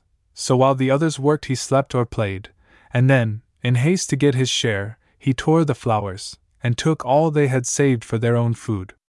Nor was this all. He told such pleasant tales of the life he led before he came to live with them, that many grew unhappy and discontented, and they who had before wished no greater joy than the love and praise of their kind queen, now disobeyed and blamed her for all she had done for them.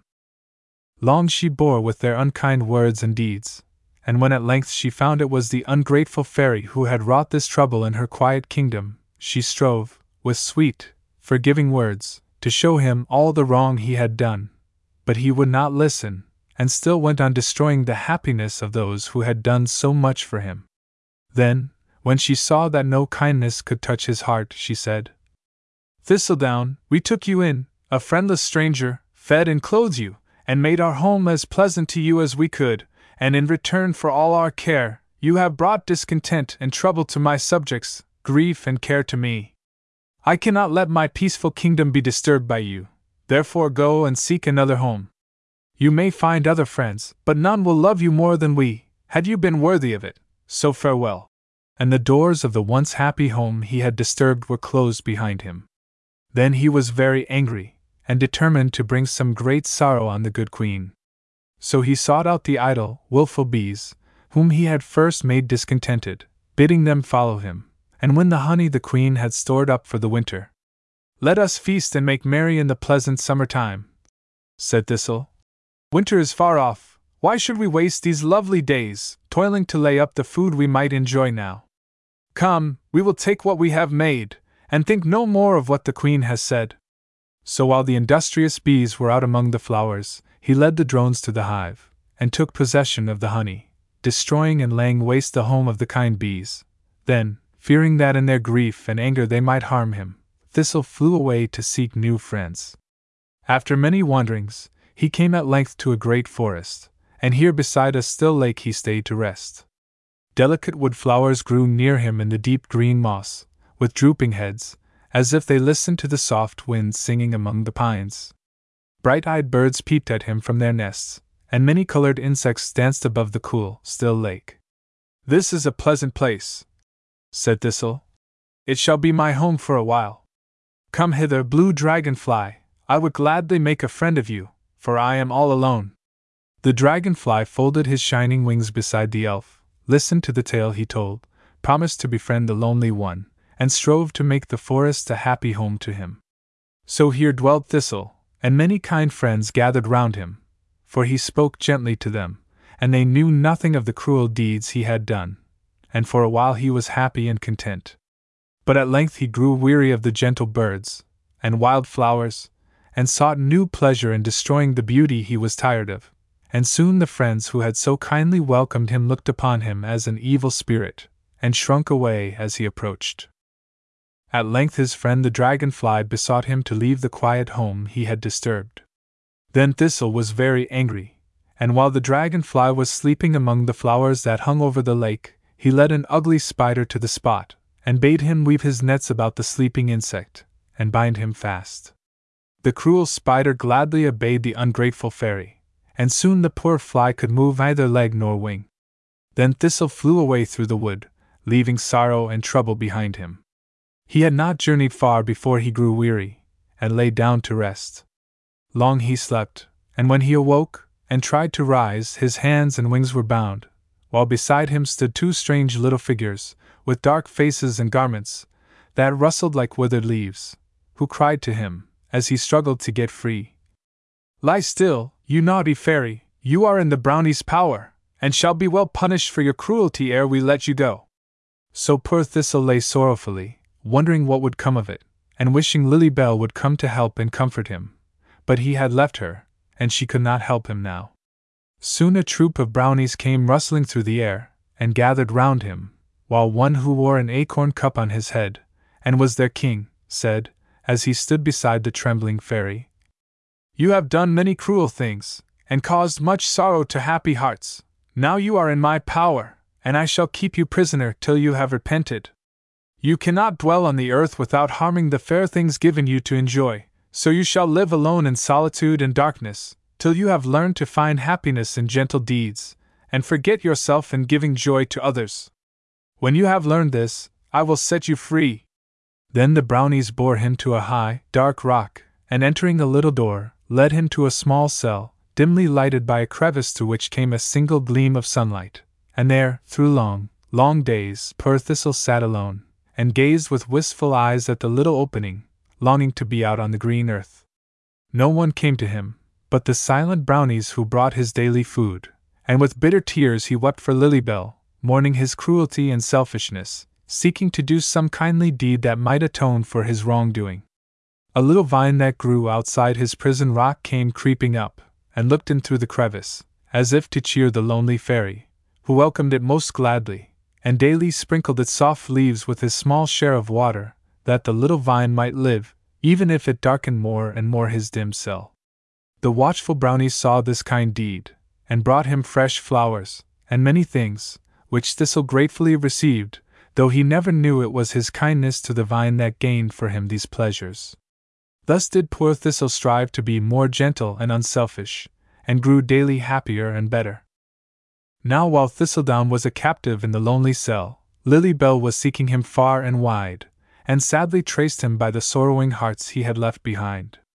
She healed the drooping flowers, cheered the queen bee's grief, brought back her discontented subjects, restored the home to peace and order, and left them blessing her. Thus she journeyed on, till she reached the forest where Thistledown had lost his freedom.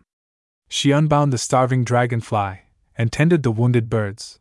But though all learned to love her, none could tell where the brownies had borne her friend, till a little wind came whispering by, and told her that a sweet voice had been heard, singing fairy songs, deep in a moss-grown rock.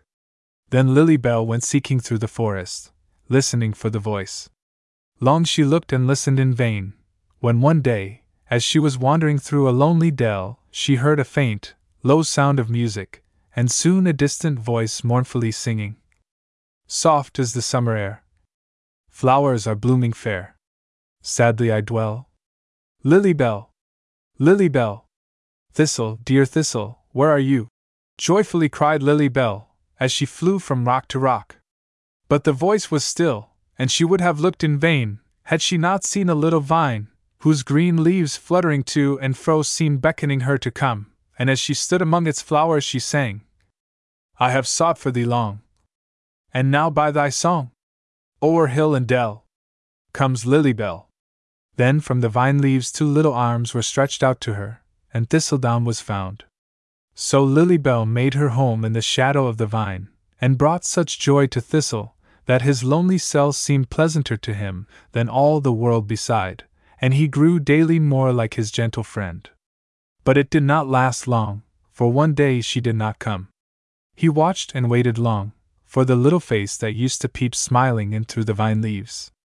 He called and beckoned through the narrow opening, but no Lily Bell answered, and he wept sadly as he thought of all she had done for him, and that now he could not go to seek and help her, for he had lost his freedom by his own cruel and wicked deeds. At last he besought the silent brownie earnestly to tell him whither she had gone. Oh, let me go to her, prayed Thistle. If she is in sorrow, I will comfort her, and show my gratitude for all she has done for me. Dear brownie, set me free, and when she is found I will come and be your prisoner again. I will bear and suffer any danger for her sake. Lily Bell is safe, replied the brownie. Come, you shall learn the trial that awaits you. Then he led the wondering fairy from his prison, to a group of tall, drooping ferns, beneath whose shade a large white lily had been placed, forming a little tent, within which, on a couch of thick green moss, lay Lily Bell in a deep sleep. The sunlight stole softly in, and all was cool and still. You cannot wake her, said the brownie, as Thistle folded his arms tenderly about her. It is a magic slumber, and she will not wake till you shall bring hither gifts from the earth, air, and water spirits. 'Tis a long and weary task, for you have made no friends to help you, and will have to seek for them alone. This is the trial we shall give you, and if your love for Lily Bell be strong enough to keep you from all cruelty and selfishness, and make you kind and loving as you should be, she will awake to welcome you, and love you still more fondly than before. Then Thistle, with a last look on the little friend he loved so well, set forth alone to his long task. The home of the earth spirits was the first to find, and no one would tell him where to look. So far and wide he wandered, through gloomy forests and among lonely hills, with none to cheer him when sad and weary, none to guide him on his way. On he went, thinking of Lily Bell, and for her sake bearing all, for in his quiet prison many gentle feelings and kindly thoughts had sprung up in his heart, and he now strove to be friends with all, and win for himself the love and confidence of those whom once he sought to harm and cruelly destroy. But few believed him, for they remembered his false promises and evil deeds, and would not trust him now, so poor Thistle found few to love or care for him. Long he wandered, and carefully he sought, but could not find the earth spirit's home. And when at length he reached the pleasant garden where he and Lily Bell first parted, he said within himself, Here I will stay a while, and try to win by kindly deeds the flowers' forgiveness for the pain and sorrow I brought them long ago, and they may learn to love and trust me. So, even if I never find the spirits, I shall be worthier of Lily Bell's affection if I strive to atone for the wrong I have done. Then he went among the flowers, but they closed their leaves, and shrank away, trembling with fear, while the birds fled to hide among the leaves as he passed. This grieved poor Thistle, and he longed to tell them how changed he had become, but they would not listen. so he tried to show, by quiet deeds of kindness, that he meant no harm to them, and soon the kind-hearted birds pitied the lonely fairy, and when he came near sang cheering songs, and dropped ripe berries in his path, for he no longer broke their eggs, or hurt their little ones. And when the flowers saw this, and found the once cruel elf now watering and tending little buds, feeding hungry insects, and helping the busy ants to bear their heavy loads, they shared the pity of the birds, and longed to trust him, but they dared not yet. He came one day, while wandering through the garden, to the little rose he had once harmed so sadly. Many buds now bloomed beside her, and her soft face glowed with motherly pride, as she bent fondly over them.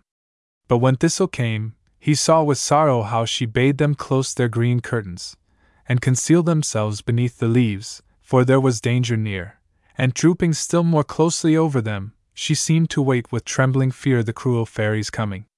But no rude hand tore her little ones away, no unkind words were spoken, but a soft shower of dew fell lightly on them, and Thistle, bending tenderly above them, said, "Dear flower, forgive the sorrow I once brought you, and trust me now for Lily-Bell's sake.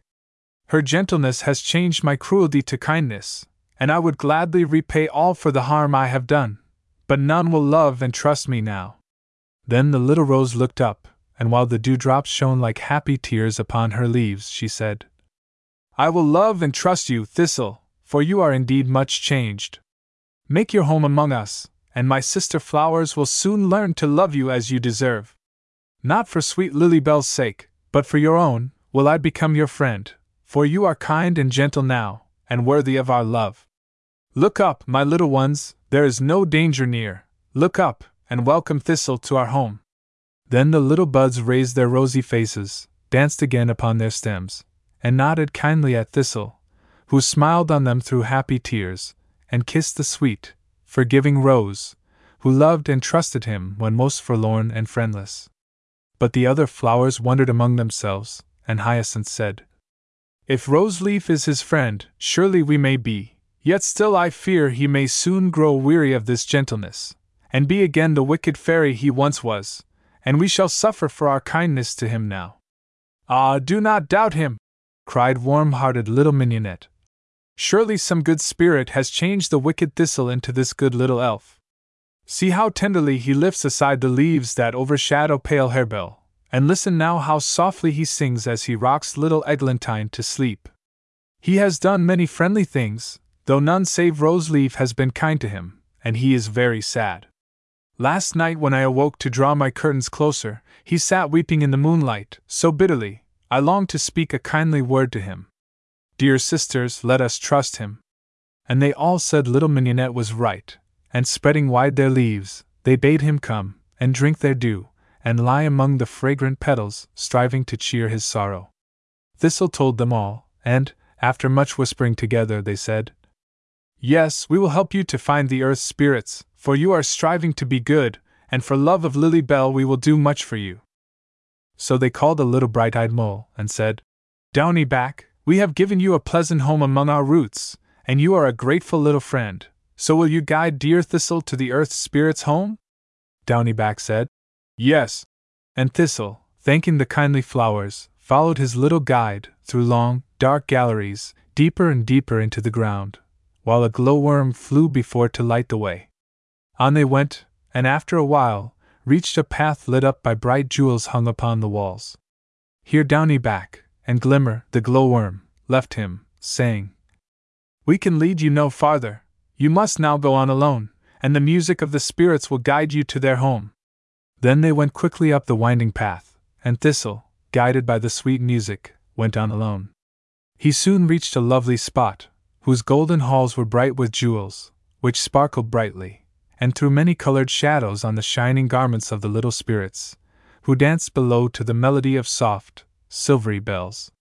Long Thistle stood watching the brilliant forms that flashed and sparkled round him, but he missed the flowers and the sunlight, and rejoiced that he was not an earth spirit. At last they spied him out, and gladly welcoming him, bade him join in their dance. But Thistledown was too sad for that, and when he told them all his story they no longer urged, but sought to comfort him, and one whom they called Little Sparkle, for her crown and robe shone with the brightest diamonds, said, "You will have to work for us, ere you can win a gift to show the brownies. Do you see those golden bells that make such music, as we wave them to and fro? We worked long and hard ere they were won, and you can win one of those, if you will do the task we give you." And Thistle said, "No task will be too hard for me to do for dear Lilybell's sake." Then they led him to a strange, dark place, lit up with torches, where troops of spirits flew busily to and fro among damp rocks, and through dark galleries that led far down into the earth. "What do they here?" asked Thistle. "I will tell," replied Little Sparkle, "for I once worked here myself. Some of them watch above the flower roots, and keep them fresh and strong. Others gather the clear drops that trickle from the damp rocks, and form a little spring, which, growing ever larger, rises to the light above, and gushes forth in some green field or lonely forest, where the wild birds come to drink, and wood flowers spread their thirsty leaves above the clear, cool waves, as they go dancing away, carrying joy and freshness wherever they go. Others shape the bright jewels into lovely forms, and make the good luck pennies which we give to mortals whom we love. And here you must toil till the golden flower is won."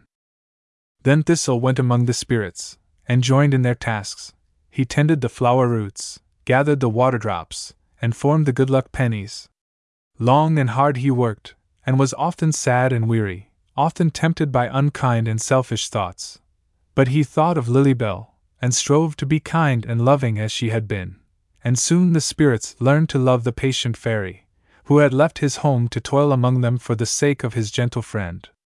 At length came Little Sparkle to him, saying, "You have done enough. Come now, and dance and feast with us, for the golden flower is won." But Thistle could not stay, for half his task was not yet done, and he longed for sunlight and Lilybell. So, taking a kind farewell, he hastened through the torchlit path up to the light again, and spreading his wings, flew over hill and dale till he reached the forest where Lilybell lay sleeping. It was early morning, and the rosy light shone brightly through the lily leaves upon her, as Thistle entered, and laid his first gift at the Brownie King's feet. "You have done well," said he. "We hear good tidings of you from bird and flower, and you are truly seeking to repair the evil you have done. Take now one look at your little friend, and then go forth to seek from the air spirits your second gift." Then Thistle said farewell again to Lilybell, and flew far and wide among the clouds seeking the air spirits. But though he wandered till his weary wings could bear him no longer, it was in vain. So, faint and sad, he lay down to rest on a broad vine leaf that fluttered gently in the wind, and as he lay, he saw beneath him the home of the kind bees whom he had so disturbed, and Lilybell had helped and comforted. "I will seek to win their pardon, and show them that I am no longer the cruel fairy who so harmed them," thought Thistle. "And when they become again my friends, I will ask their help to find the air spirits, and if I deserve it, they will gladly aid me on my way." So he flew down into the field below, and hastened busily from flower to flower, till he had filled a tiny blue bell with sweet, fresh honey. Then he stole softly to the hive, and placing it near the door, concealed himself to watch. Soon his friend Nimblewing came flying home, and when he spied the little cup, he hummed with joy, and called his companions around him. "Surely some good elf has placed it here for us," said they. "Let us bear it to our queen. It is so fresh and fragrant it will be a fit gift for her." And they joyfully took it in, little dreaming who had placed it there. So each day Thistle filled a flower cup, and laid it at the door, and each day the bees wondered more and more, for many strange things happened. The field flowers told of the good spirit who watched above them, and the birds sang of the same kind little elf bringing soft moss for their nests, and food for their hungry young ones, while all around the hive had grown fairer since the fairy came. But the bees never saw him, for he feared he had not yet done enough to win their forgiveness and friendship. So he lived alone among the vines, daily bringing them honey, and doing some kindly action. At length, as he lay sleeping in a flower bell, a little bee came wandering by, and knew him for the wicked Thistle, so he called his friends, and, as they flew murmuring around him, he awoke. "What shall we do to you, naughty elf?" said they. "You are in our power, and we will sting you if you are not still." Let us close the flower leaves around him and leave him here to starve," cried one, who had not yet forgotten all the sorrow Thistle had caused them long ago. "No, no, that were very cruel, dear Buzz," said Little Hum. "Let us take him to our queen, and she will tell us how to show our anger for the wicked deeds he did. See how bitterly he weeps. Be kind to him, he will not harm us more." "You good Little Hum!" cried a kind-hearted robin who had hopped near to listen to the bees. "Dear friends, do you not know that this is the good fairy who has dwelt so quietly among us, watching over bird and blossom, giving joy to all he helps? It is he who brings the honey cup each day to you, and then goes silently away, that you may never know who works so faithfully for you. Be kind to him, for if he has done wrong, he has repented of it, as you may see." "Can this be naughty Thistle?" said Nimblewing. "Yes, it is I," said Thistle, "but no longer cruel and unkind. I have tried to win your love by patient industry. Ah, trust me now, and you shall see I am not naughty Thistle any more." Then the wondering bees led him to their queen, and when he had told his tale, and begged their forgiveness, it was gladly given, and all strove to show him that he was loved and trusted. Then he asked if they could tell him where the air spirits dwelt, for he must not forget dear Lilybell, and to his great joy the queen said, "Yes," and bade Little Hum guide Thistle to Cloudland. Little Hum joyfully obeyed, and Thistle followed him, as he flew higher and higher among the soft clouds, till in the distance they saw a radiant light.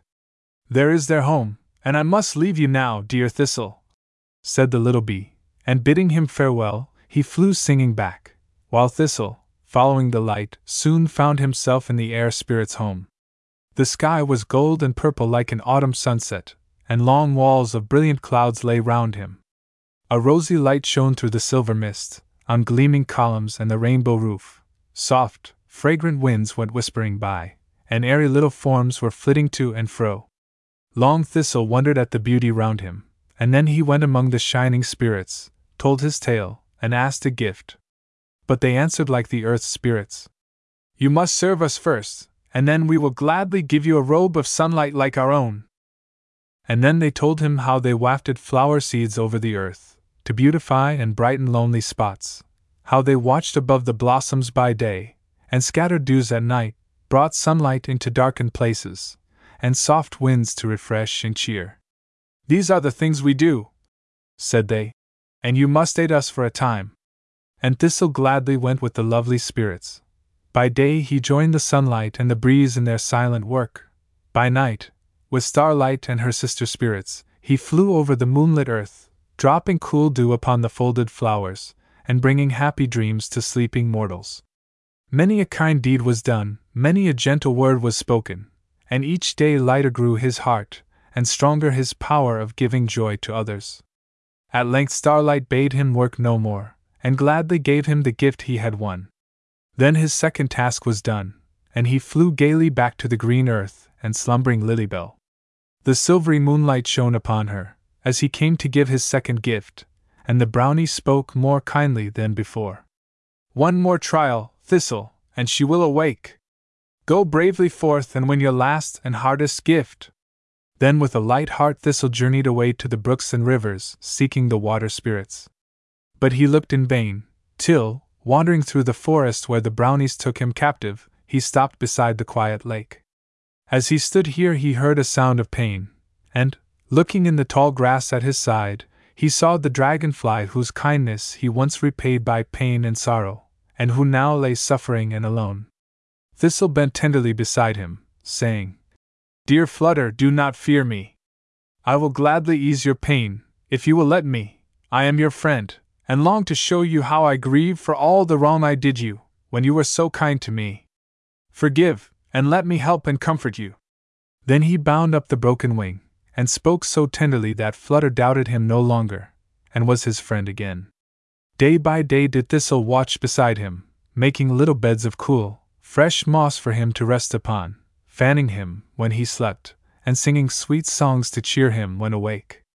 And often when poor Flutter longed to be dancing once again over the blue waves, the fairy bore him in his arms to the lake, and on a broad leaf, with a green flag for a sail, they floated on the still water, while the dragonfly's companions flew about them, playing merry games. At length the broken wing was well, and Thistle said he must again seek the water spirits. "I can tell you where to find them," said Flutter. "You must follow yonder little brook, and it will lead you to the sea, where the spirits dwell. I would gladly do more for you, dear Thistle, but I cannot, for they live deep beneath the waves. You will find some kind friend to aid you on your way, and so farewell." Thistle followed the little brook, as it flowed through field and valley, growing ever larger, till it reached the sea. Here the wind blew freshly, and the great waves rolled and broke at Thistle's feet, as he stood upon the shore, watching the billows dancing and sparkling in the sun. "How shall I find the spirits in this great sea, with none to help or guide me? Yet it is my last task, and for Lilybell's sake I must not fear or falter now," said Thistle. So he flew hither and thither over the sea, looking through the waves. Soon he saw, far below, the branches of the coral tree. "They must be here," thought he, and folding his wings he plunged into the deep, cold sea. But he saw only fearful monsters and dark shapes that gathered round him, and trembling with fear, he struggled up again. The great waves tossed him to and fro, and cast him bruised and faint upon the shore. Here he lay weeping bitterly, till a voice beside him said, "Poor little elf, what has befallen you? These rough waves are not fit playmates for so delicate a thing as you. Tell me your sorrow, and I will comfort you." And Thistle, looking up, saw a white sea-bird at his side, who tried with friendly words to cheer him. So he told all his wanderings, and how he sought the sea spirits. "Surely if bee and blossom do their part to help you, birds should aid you too," said the sea-bird. "I will call my friend, the Nautilus, and he will bear you safely to the coral palace where the spirits dwell." So, spreading his great wings, he flew away, and soon Thistle saw a little boat come dancing over the waves, and wait beside the shore for him. In he sprang. Nautilus raised his little sail to the wind, and the light boat glided swiftly over the blue sea. At last Thistle cried, "I see lovely arches far below, let me go, it is the spirits' home. Nay, close your eyes, and trust to me. I will bear you safely down," said Nautilus. So Thistle closed his eyes, and listened to the murmur of the sea, as they sank slowly through the waves. The soft sound lulled him to sleep, and when he awoke the boat was gone, and he stood among the water spirits, in their strange and lovely home. Lofty arches of snow-white coral bent above him, and the walls of brightly tinted shells were wreathed with lovely sea flowers, and the sunlight shining on the waves cast silvery shadows on the ground, where sparkling stones glowed in the sand. A cool, fresh wind swept through the waving garlands of bright sea moss, and the distant murmur of dashing waves came softly on the air. Soon troops of graceful spirits flitted by, and when they found the wondering elf, they gathered round him, bringing pearl shells heaped with precious stones, and all the rare, strange gifts that lie beneath the sea. But Thistle wished for none of these, and when his tale was told, the kindly spirits pitied him, and little Pearl sighed, as she told him of the long and weary task he must perform, ere he could win a crown of snow-white pearls like those they wore. But Thistle had gained strength and courage in his wanderings, and did not falter now, when they led him to a place among the coral workers, and told him he must labor here, till the spreading branches reached the light and air, through the waves that danced above. With a patient hope that he might yet be worthy of Lilybell, the fairy left the lovely spirits and their pleasant home, to toil among the coral builders, where all was strange and dim. Long he worked, but still the waves rolled far above them, and his task was not yet done, and many bitter tears poor Thistle shed, and sadly he pined for air and sunlight, the voice of birds, and breath of flowers. Often, folded in the magic garments which the spirits gave him, that he might pass unharmed among the fearful creatures dwelling there, he rose to the surface of the sea, and gliding through the waves, gazed longingly upon the hills, now looking blue and dim so far away, or watched the flocks of summer birds, journeying to a warmer land, and they brought sad memories of green old forests, and sunny fields, to the lonely little fairy floating on the great, wild sea. Day after day went by, and slowly Thistle's task drew towards an end. Busily toiled the coral workers, but more busily toiled he. Insect and spirit daily wondered more and more, at the industry and patience of the silent little elf, who had a friendly word for all, though he never joined them in their sport. Higher and higher grew the coral boughs, and lighter grew the fairy's heart, while thoughts of dear Lily Bell cheered him on, as day by day he steadily toiled, and when at length the sun shone on his work, and it was done, he stayed but to take the garland he had won, and to thank the good spirits for their love and care. Then up through the cold, blue waves he swiftly glided, and, shaking the bright drops from his wings, soared singing up to the sunny sky. On through the fragrant air went Thistle, looking with glad face upon the fair, fresh earth below, where flowers looked smiling up, and green trees bowed their graceful heads as if to welcome him. Soon the forest where Lily Bell lay sleeping rose before him, and as he passed along the cool, dim wood paths, never had they seemed so fair. But when he came where his little friend had slept, it was no longer the dark, silent spot where he last saw her. Garlands hung from every tree, and the fairest flowers filled the air with their sweet breath. Birds' gay voices echoed far and wide, and the little brook went singing by, beneath the arching ferns that bent above it. Green leaves rustled in the summer wind, and the air was full of music. But the fairest sight was Lily Bell, as she lay on the couch of velvet moss that fairy hands had spread. The golden flower lay beside her, and the glittering robe was folded round her little form. The warmest sunlight fell upon her, and the softest breezes lifted her shining hair. Happy tears fell fast, as Thistle folded his arms around her, crying, "O Lily Bell, dear Lily Bell, awake! I have been true to you, and now my task is done." Then, with a smile, Lily Bell awoke, and looked with wondering eyes upon the beauty that had risen round her. "Dear Thistle, what mean these fair things, and why are we in this lovely place?" "Listen, Lily Bell," said the Brownie King, as he appeared beside her. And then he told all that Thistle had done to show his love for her, how he had wandered far and wide to seek the fairy gifts, and toiled long and hard to win them, how he had been loving, true, and tender, when most lonely and forsaken. Bird, bee, and blossom have forgiven him, and none is more loved and trusted now by all than the once cruel Thistle," said the king, as he bent down to the happy elf, who bowed low before him. "You have learned the beauty of a gentle, kindly heart, dear Thistle, and you are now worthy to become the friend of her for whom you have done so much. Place the crown upon her head, for she is queen of all the forest fairies now." And as the crown shone on the head that Lily Bell bent down on Thistle's breast, the forest seemed alive with little forms, who sprang from flower and leaf, and gathered round her, bringing gifts for their new queen. "If I am queen, then you are king, dear Thistle," said the fairy. "Take the crown, and I will have a wreath of flowers. You have toiled and suffered for my sake, and you alone should rule over these little elves whose love you have won. Keep your crown, Lily Bell, for yonder come the spirits with their gifts to Thistle," said the Brownie. And, as he pointed with his wand, out from among the mossy roots of an old tree came trooping the earth spirits, their flower bells ringing softly as they came, and their jeweled garments glittering in the sun on to where Thistledown stood beneath the shadow of the flowers, with Lily Bell beside him, went the spirits, and then forth sprang little Sparkle, waving a golden flower, whose silvery music filled the air. "Dear Thistle," said the shining spirit, "what you toiled so faithfully to win for another, let us offer now as a token of our love for you."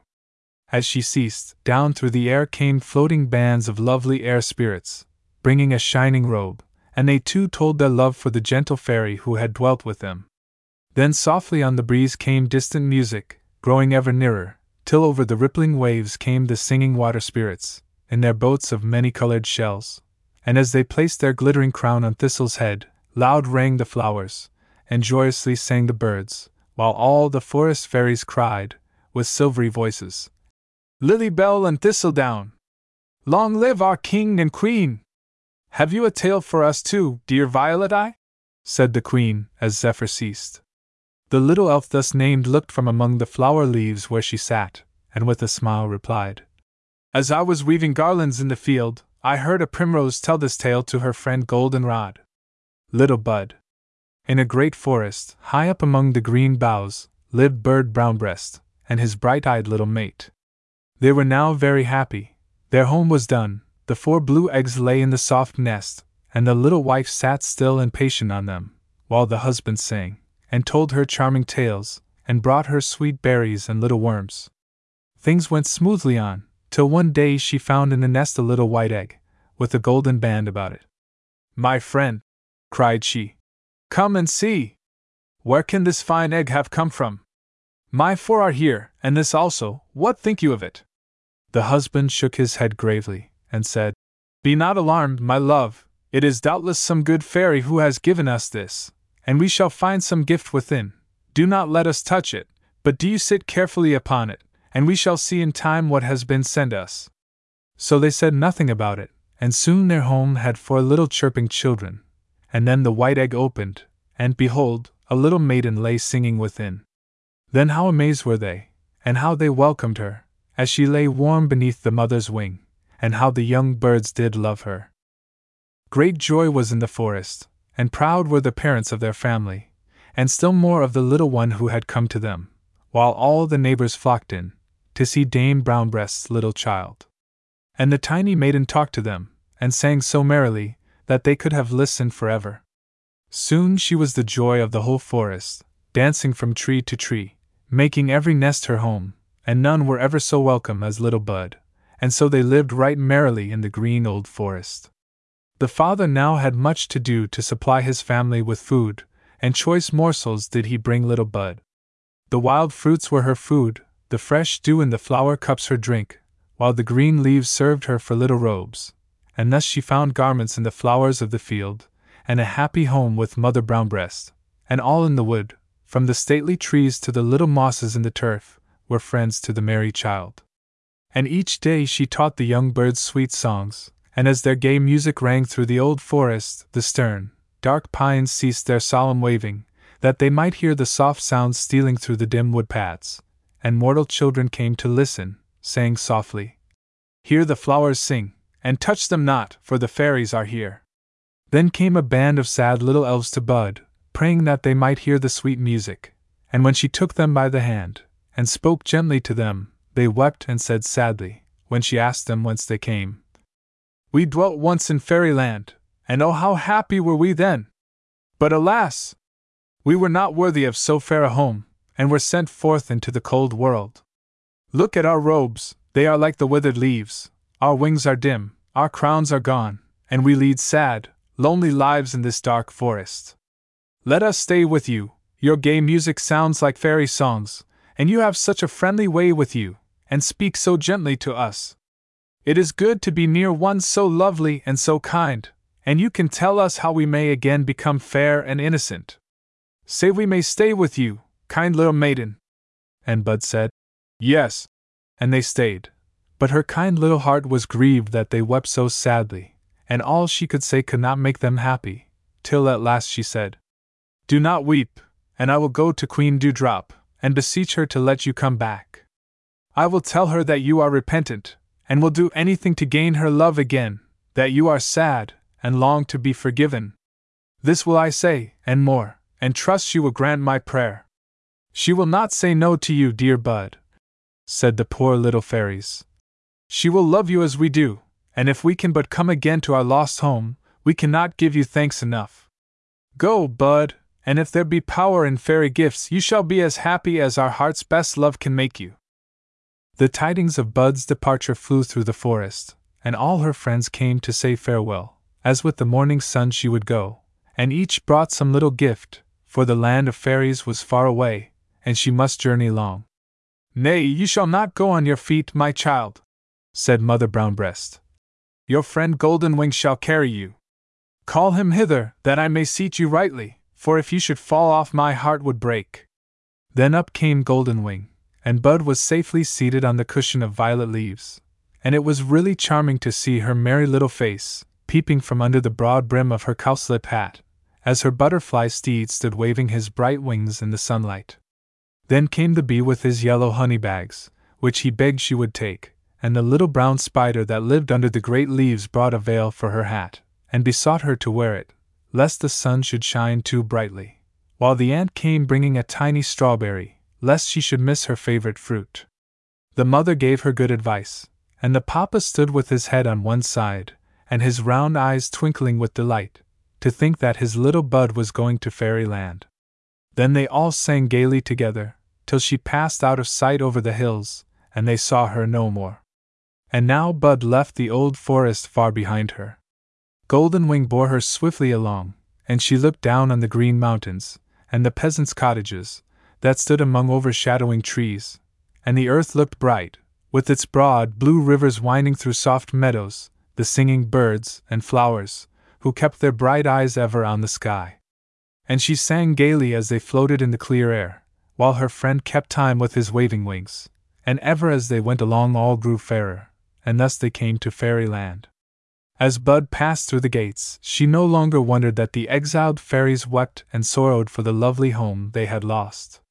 Bright clouds floated in the sunny sky, casting a rainbow light on the fairy palaces below, where the elves were dancing, while the low, sweet voices of the singing flowers sounded softly through the fragrant air, and mingled with the music of the rippling waves, as they flowed on beneath the blossoming vines that drooped above them.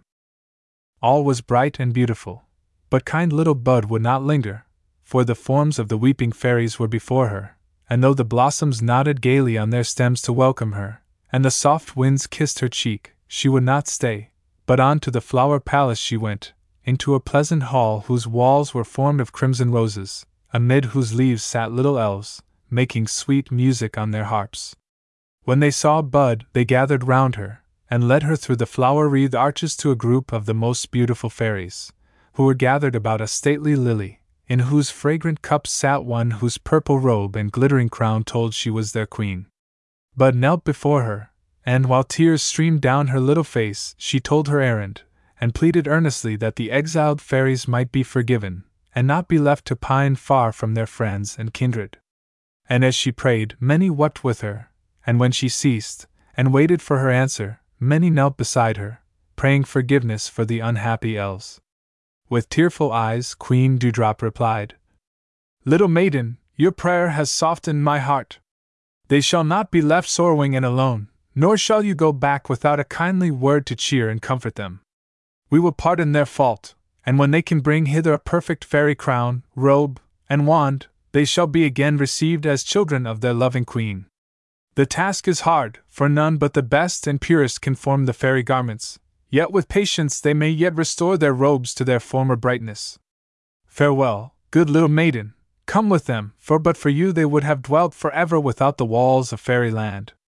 Good speed to you, and farewell," cried they all, as, with loving messages to their poor friends, they bore her to the gates.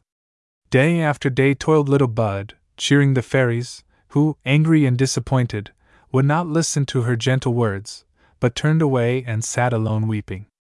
They grieved her kind heart with many cruel words, but patiently she bore with them, and when they told her they could never perform so hard a task, and must dwell forever in the dark forest, she answered gently that the snow-white lily must be planted, and watered with repentant tears, before the robe of innocence could be won, that the sun of love must shine in their hearts, before the light could return to their dim crowns, and deeds of kindness must be performed, ere the power would come again to their now useless wands.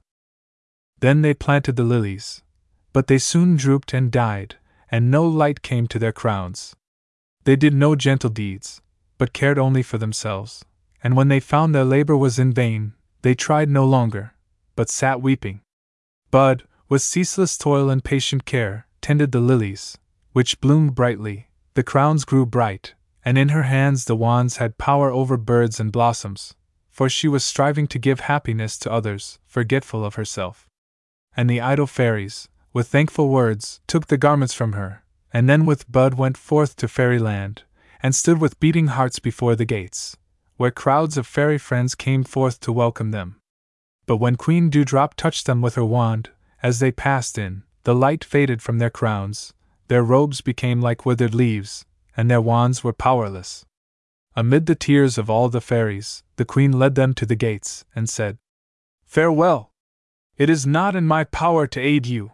Innocence and love are not within your hearts, and were it not for this untiring little maiden, who has toiled while you have wept, you never would have entered your lost home.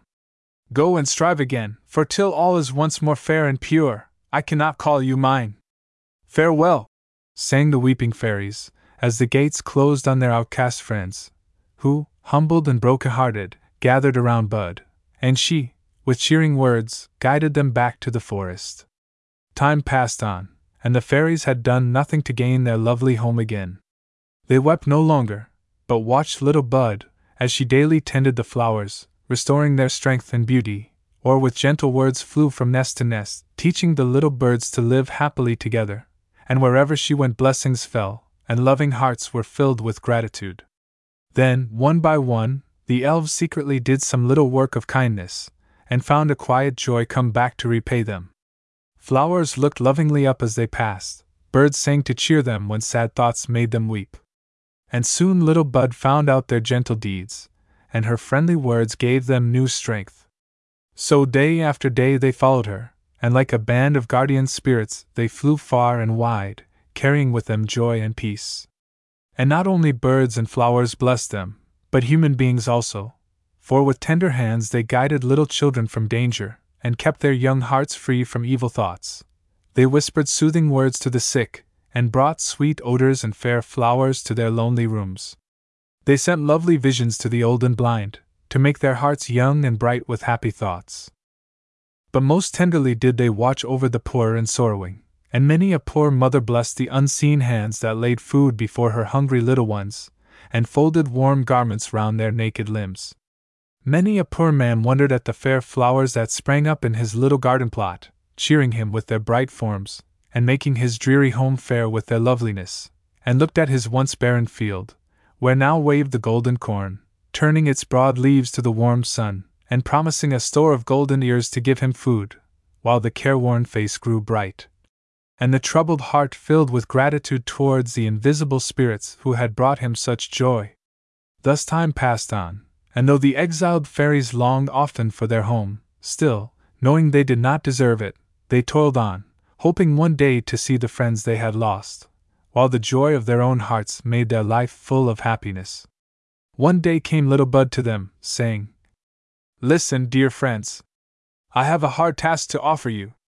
It is a great sacrifice for you light-loving fairies to dwell through the long winter in the dark, cold earth, watching over the flower roots, to keep them free from the little grubs and worms that seek to harm them. But in the sunny spring when they bloom again, their love and gratitude will give you happy homes among their bright leaves. It is a wearisome task, and I can give you no reward for all your tender care, but the blessings of the gentle flowers you will have saved from death. Gladly would I aid you, but my winged friends are preparing for their journey to warmer lands, and I must help them teach their little ones to fly, and see them safely on their way. Then, through the winter, must I seek the dwellings of the poor and suffering, comfort the sick and lonely, and give hope and courage to those who in their poverty are led astray. These things must I do, but when the flowers bloom again I will be with you, to welcome back our friends from over the sea." Then, with tears, the fairies answered, "Ah, good little Bud, you have taken the hardest task yourself, and who will repay you for all your deeds of tenderness and mercy in the great world? Should evil befall you, our hearts would break. We will labor trustingly in the earth, and thoughts of you shall cheer us on, for without you we had been worthless beings, and never known the joy that kindly actions bring. Yes, dear Bud, we will gladly toil among the roots, that the fair flowers may wear their gayest robes to welcome you." Then deep in the earth the fairies dwelt, and no frost or snow could harm the blossoms they tended. Every little seed was laid in the soft earth, watered, and watched. Tender roots were folded in withered leaves, that no chilling drops might reach them, and safely dreamed the flowers, till summer winds should call them forth, while lighter grew each fairy heart, as every gentle deed was tenderly performed. At length the snow was gone, and they heard little voices calling them to come up, but patiently they worked, till seed and root were green and strong.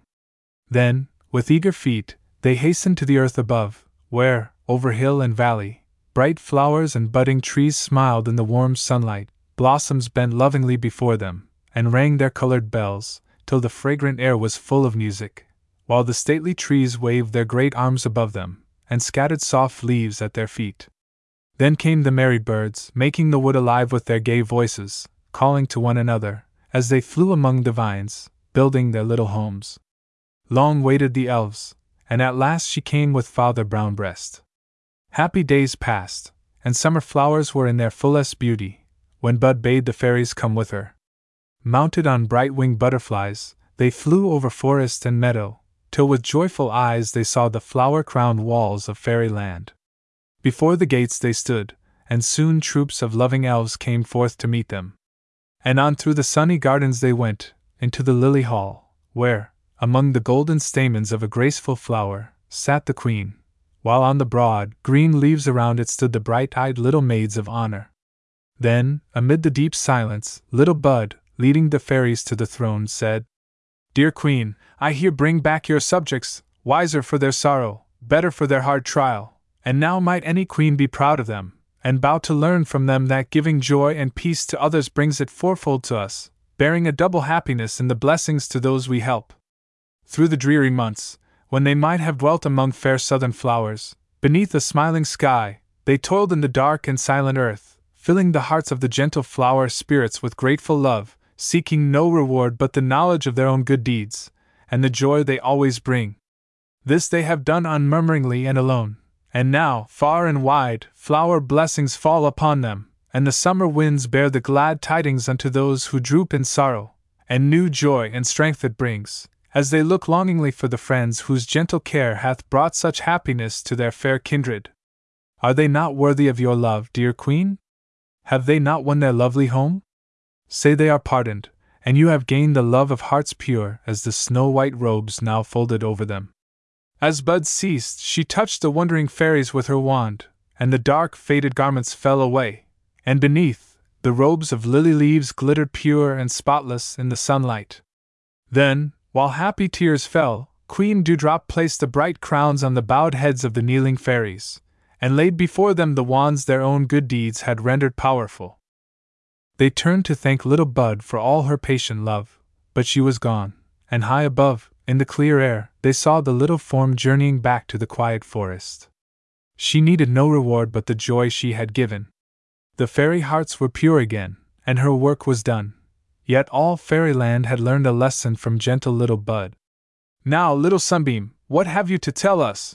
said the Queen, looking down on a bright-eyed elf, who sat half-hidden in the deep moss at her feet.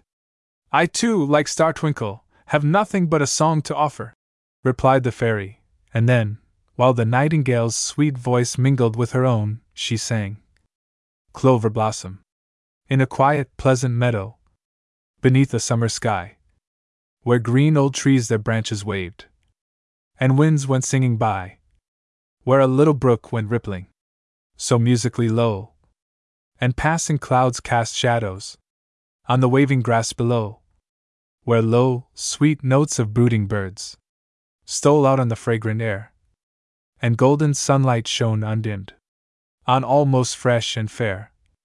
There bloomed a lovely sisterhood of happy little flowers, together in this pleasant home, through quiet summer hours. No rude hand came to gather them, no chilling winds to blight. Warm sunbeams smiled on them by day, and soft dews fell at night. So here, along the brookside, beneath the green old trees, the flowers dwelt among their friends, the sunbeams and the breeze. One morning, as the flowers awoke, fragrant and fresh and fair, a little worm came creeping by, and begged a shelter there. "Ah, pity and love me," sighed the worm. "I am lonely, poor, and weak. A little spot for a resting place, dear flowers, is all I seek. I am not fair, and have dwelt unloved by butterfly, bird, and bee. They little knew that in this dark form lay the beauty they yet may see.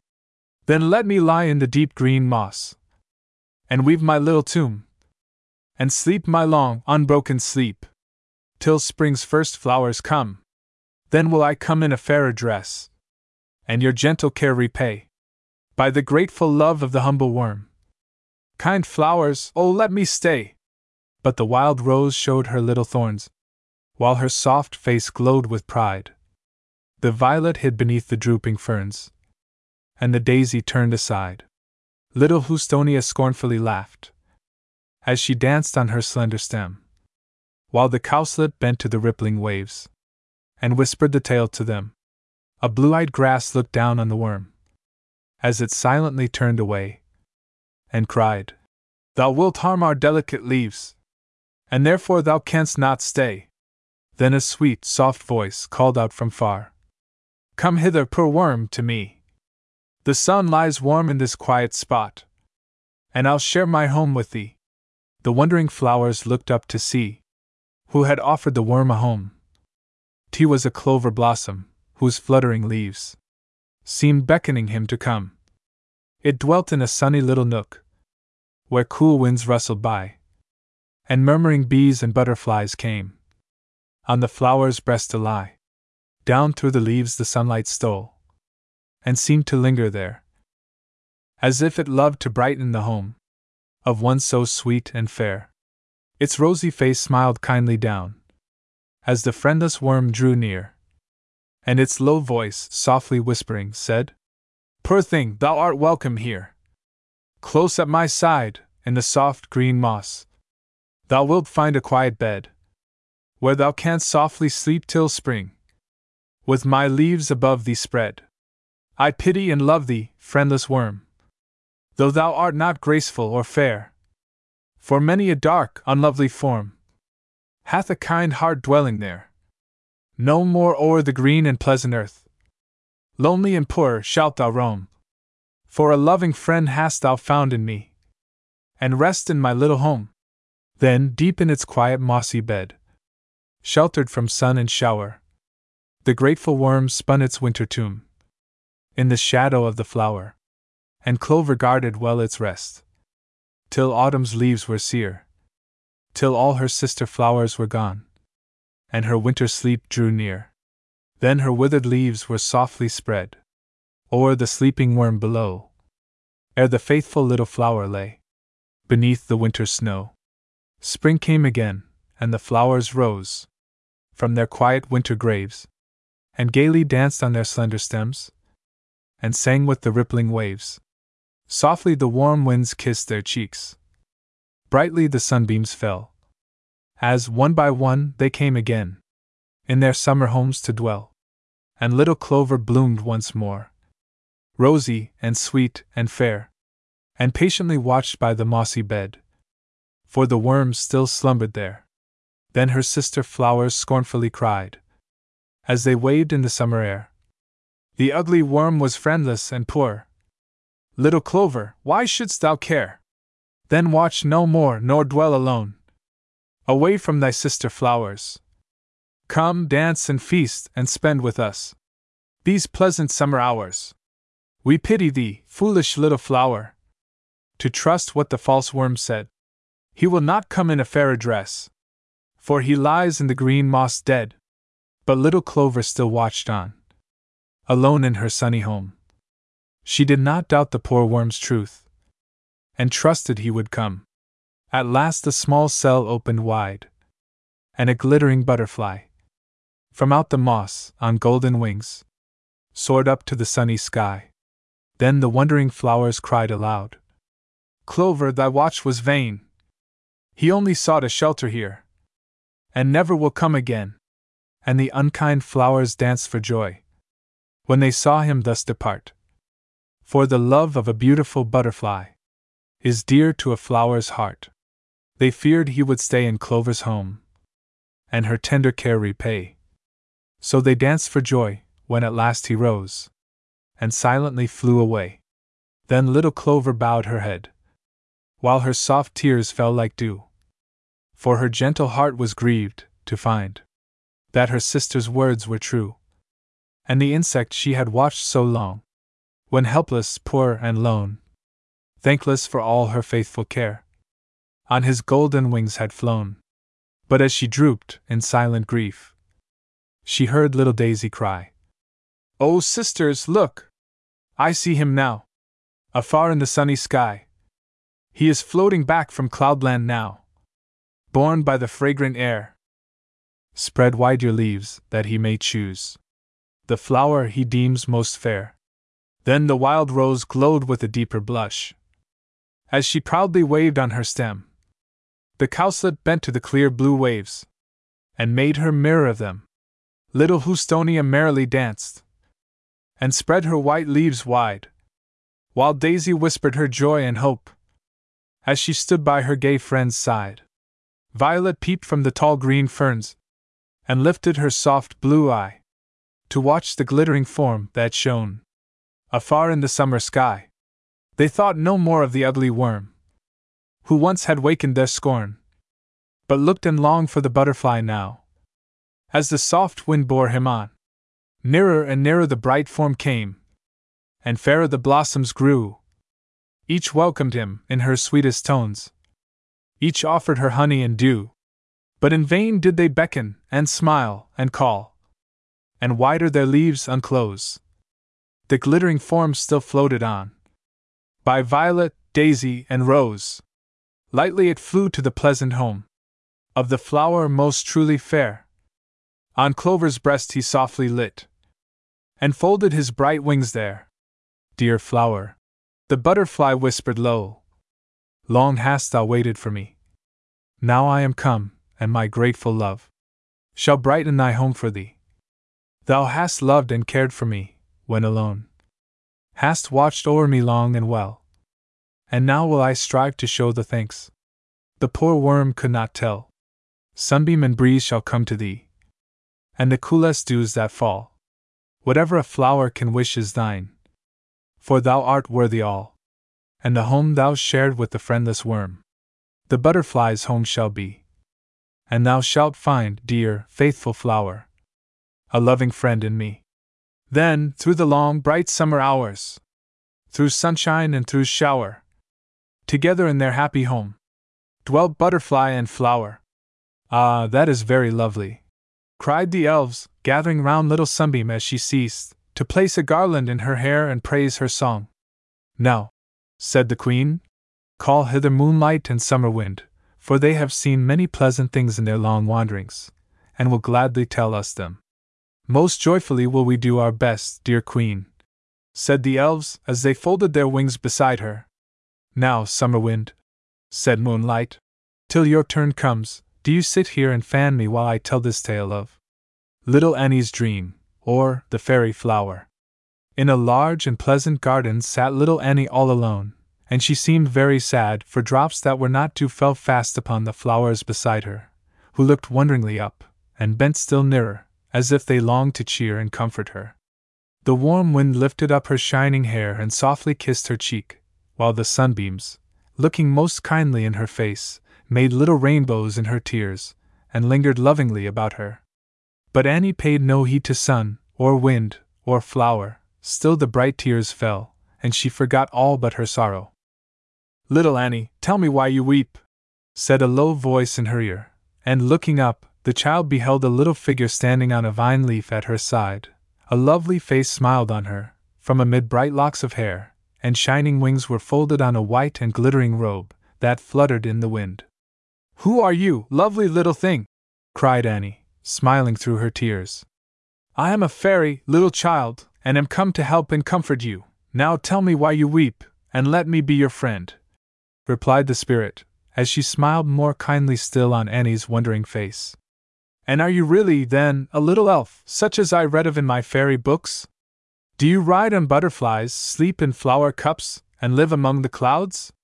Yes, all these things I do, and many strangers still, that all your fairy books can never tell. But now, dear Annie, said the fairy, bending nearer, tell me why I found no sunshine on your face. Why are these great drops shining on the flowers? And why do you sit alone when bird and bee are calling you to play? Ah, you will not love me any more if I should tell you all, said Annie, while the tears began to fall again. I am not happy, for I am not good. How shall I learn to be a patient, gentle child? Good little fairy, will you teach me how? Gladly will I aid you, Annie, and if you truly wish to be a happy child, you first must learn to conquer many passions that you cherish now, and make your heart a home for gentle feelings and happy thoughts. The task is hard, but I will give this fairy flower to help and counsel you. Bend hither, that I may place it in your breast. No hand can take it hence, till I unsay the spell that holds it there. As thus she spoke, the elf took from her bosom a graceful flower, whose snow-white leaves shone with a strange, soft light. "This is a fairy flower," said the elf. "Invisible to every eye save yours. Now listen while I tell its power, Annie. When your heart is filled with loving thoughts, when some kindly deed has been done, some duty well performed, then from the flower there will arise the sweetest, softest fragrance, to reward and gladden you. But when an unkind word is on your lips, when a selfish, angry feeling rises in your heart, or an unkind, cruel deed is to be done, then will you hear the soft, low chime of the flower bell. Listen to its warning, let the word remain unspoken, the deed undone, and in the quiet joy of your own heart, and the magic perfume of your bosom flower, you will find a sweet reward. O kind and generous fairy, how can I ever thank you for this lovely gift?" cried Annie. "I will be true, and listen to my little bell whenever it may ring. But shall I never see you more? Ah! If you would only stay with me, I should indeed be good." "I cannot stay now, little Annie," said the elf. "But when another spring comes round, I shall be here again, to see how well the fairy gift has done its work. And now farewell, dear child, be faithful to yourself, and the magic flower will never fade." Then the gentle fairy folded her little arms around Annie's neck, laid a soft kiss on her cheek, and spreading wide her shining wings, flew singing up among the white clouds floating in the sky. And little Annie sat among her flowers, and watched with wondering joy the fairy blossom shining on her breast. The pleasant days of spring and summer passed away, and in little Annie's garden autumn flowers were blooming everywhere, with each day's sun and dew growing still more beautiful and bright. But the fairy flower, that should have been the loveliest of all, hung pale and drooping on little Annie's bosom. Its fragrance seemed quite gone, and the clear, low music of its warning chime rang often in her ear. When first the fairy placed it there, she had been pleased with her new gift, and for a while obeyed the fairy bell, and often tried to win some fragrance from the flower, by kind and pleasant words and actions. Then, as the fairy said, she found a sweet reward in the strange, soft perfume of the magic blossom, as it shone upon her breast. But selfish thoughts would come to tempt her, she would yield, and unkind words fell from her lips. And then the flower drooped pale and scentless, the fairy bell rang mournfully, Annie would forget her better resolutions, and be again a selfish, wilful little child. At last she tried no longer, but grew angry with the faithful flower, and would have torn it from her breast. But the fairy's spell still held it fast, and all her angry words but made it ring a louder, sadder peal. Then she paid no heed to the silvery music sounding in her ear, and each day grew still more unhappy, discontented, and unkind. So, when the autumn days came round, she was no better for the gentle fairy's gift, and longed for spring, that it might be returned, for now the constant echo of the mournful music made her very sad. One sunny morning, when the fresh, cool winds were blowing, and not a cloud was in the sky, little Annie walked among her flowers, looking carefully into each, hoping thus to find the fairy, who alone could take the magic blossom from her breast. But she lifted up their drooping leaves, peeped into their dewy cups in vain. No little elf lay hidden there, and she turned sadly from them all, saying, "I will go out into the fields and woods, and seek her there. I will not listen to this tiresome music more, nor wear this withered flower longer." So out into the fields she went, where the long grass rustled as she passed, and timid birds looked at her from their nests, where lovely wild flowers nodded in the wind, and opened wide their fragrant leaves, to welcome in the murmuring bees, while butterflies, like winged flowers, danced and glittered in the sun.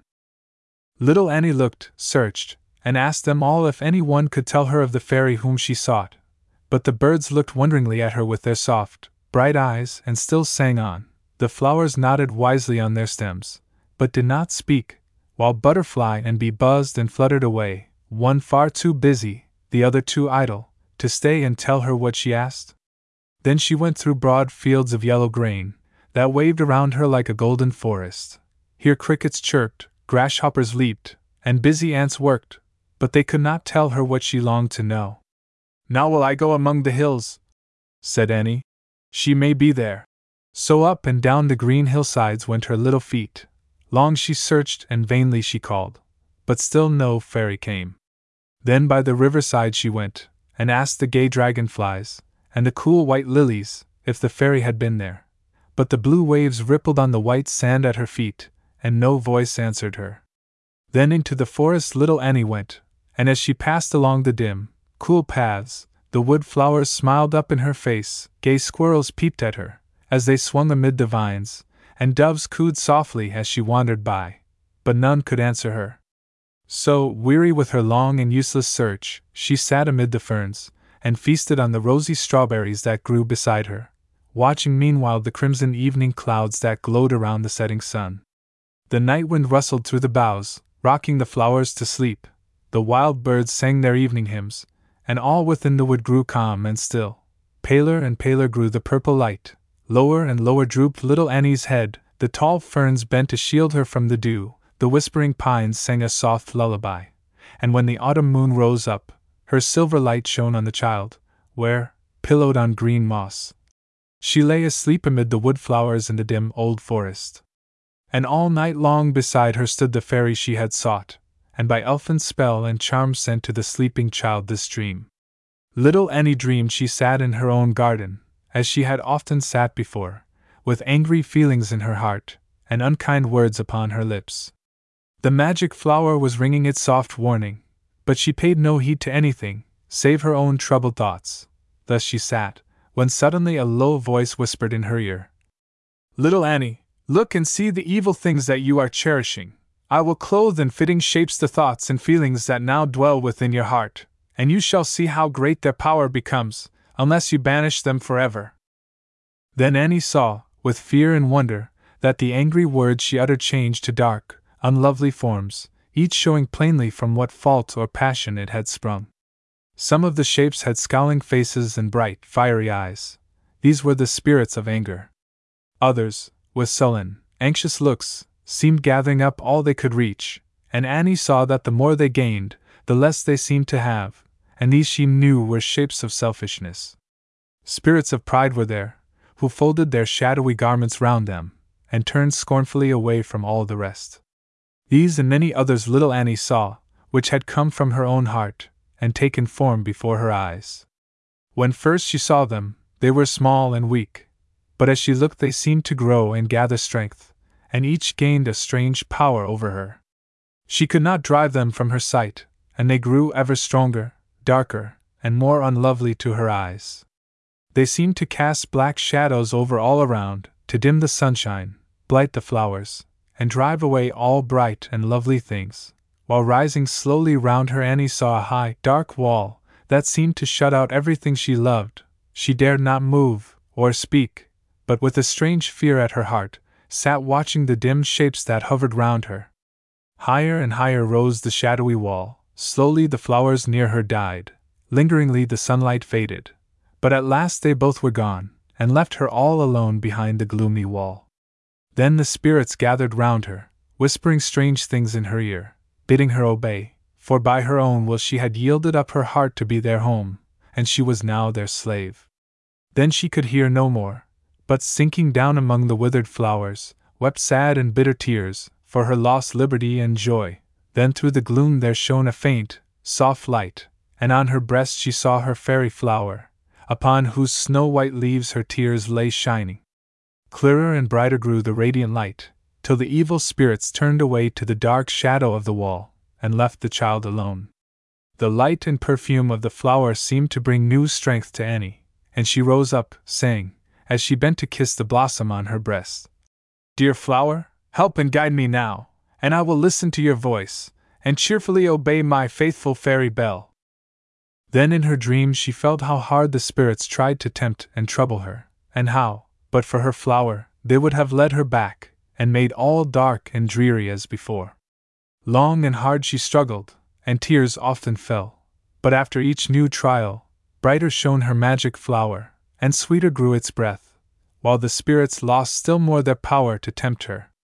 Meanwhile, green, flowering vines crept up the high, dark wall, and hid its roughness from her sight, and over these she watched most tenderly, for soon, wherever green leaves and flowers bloomed, the wall beneath grew weak, and fell apart. Thus little Annie worked and hoped, till one by one the evil spirits fled away, and in their place came shining forms, with gentle eyes and smiling lips, who gathered round her with such loving words, and brought such strength and joy to Annie's heart, that nothing evil dared to enter in, while slowly sank the gloomy wall, and over wreaths of fragrant flowers she passed out into the pleasant world again, the fairy gift no longer pale and drooping, but now shining like a star upon her breast. Then the low voice spoke again in Annie's sleeping ear, saying, "The dark, unlovely passions you have looked upon are in your heart.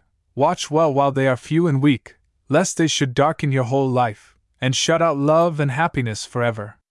Remember well the lesson of the dream, dear child, and let the shining spirits make your heart their home." And with that voice sounding in her ear, little Annie woke to find it was a dream, but like other dreams it did not pass away, and as she sat alone, bathed in the rosy morning light, and watched the forest waken into life, she thought of the strange forms she had seen, and, looking down upon the flower on her breast, she silently resolved to strive, as she had striven in her dream, to bring back light and beauty to its faded leaves, by being what the fairy hoped to render her, a patient, gentle little child. And as the thought came to her mind, the flower raised its drooping head, and, looking up into the earnest little face bent over it, seemed by its fragrant breath to answer Annie's silent thought, and strengthen her for what might come. Meanwhile the forest was astir.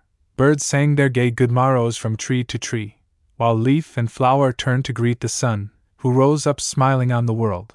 And so beneath the forest boughs and through the dewy fields went little Annie home, better and wiser for her dream. Autumn flowers were dead and gone, yellow leaves lay rustling on the ground, bleak winds went whistling through the naked trees, and cold, white winter snow fell softly down. Yet now, when all without looked dark and dreary, on little Annie's breast the fairy flower bloomed more beautiful than ever. The memory of her forest dream had never passed away, and through trial and temptation she had been true, and kept her resolutions still unbroken. Seldom now did the warning bell sound in her ear, and seldom did the flower's fragrance cease to float about her, or the fairy light to brighten all whereon it fell. So, through the long, cold winter, little Annie dwelt like a sunbeam in her home, each day growing richer in the love of others, and happier in herself. Often was she tempted, but, remembering her dream, she listened only to the music of the fairy bell, and the unkind thought or feeling fled away. The smiling spirits of gentleness and love nestled in her heart, and all was bright again. So better and happier grew the child, fairer and sweeter grew the flower, till spring came smiling over the earth, and woke the flowers, set free the streams, and welcomed back the birds.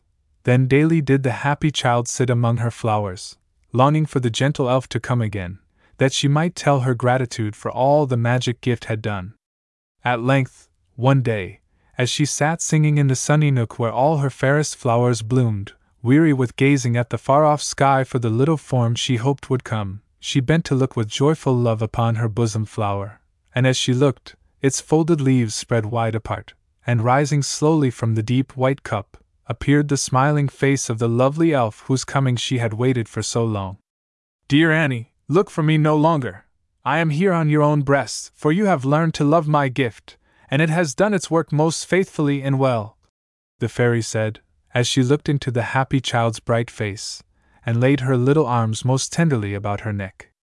"And now have I brought another gift from fairyland, as a fit reward for you, dear child," she said, when Annie had told all her gratitude and love. Then, touching the child with her shining wand, the fairy bid her look and listen silently. And suddenly the world seemed changed to Annie, for the air was filled with strange, sweet sounds, and all around her floated lovely forms. In every flower sat little smiling elves, singing gaily as they rocked amid the leaves. On every breeze bright, airy spirits came floating by. Some fanned her cheek with their cool breath, and waved her long hair to and fro, while others rang the flower bells, and made a pleasant rustling among the leaves. In the fountain, where the water danced and sparkled in the sun, astride of every drop she saw merry little spirits, who plashed and floated in the clear, cool waves, and sang as gaily as the flowers, on whom they scattered glittering dew. The tall trees, as their branches rustled in the wind, sang a low, dreamy song, while the waving grass was filled with little voices she had never heard before. Butterflies whispered lovely tales in her ear, and birds sang cheerful songs in a sweet language she had never understood before. Earth and air seemed filled with beauty and with music she had never dreamed of until now. Oh, tell me what it means, dear fairy! Is it another and a lovelier dream, or is the earth in truth so beautiful as this? She cried, looking with wondering joy upon the elf, who lay upon the flower in her breast. Yes, it is true, dear child, replied the fairy. And few are the mortals to whom we give this lovely gift. What to you is now so full of music and of light, to others is but a pleasant summer world. They never know the language of butterfly or bird or flower, and they are blind to all that I have given you the power to see. These fair things are your friends and playmates now, and they will teach you many pleasant lessons, and give you many happy hours, while the garden where you once sat, weeping sad and bitter tears, is now brightened by your own happiness, filled with loving friends by your own kindly thoughts and feelings, and thus rendered a pleasant summer home for the gentle, happy child, whose bosom flower will never fade.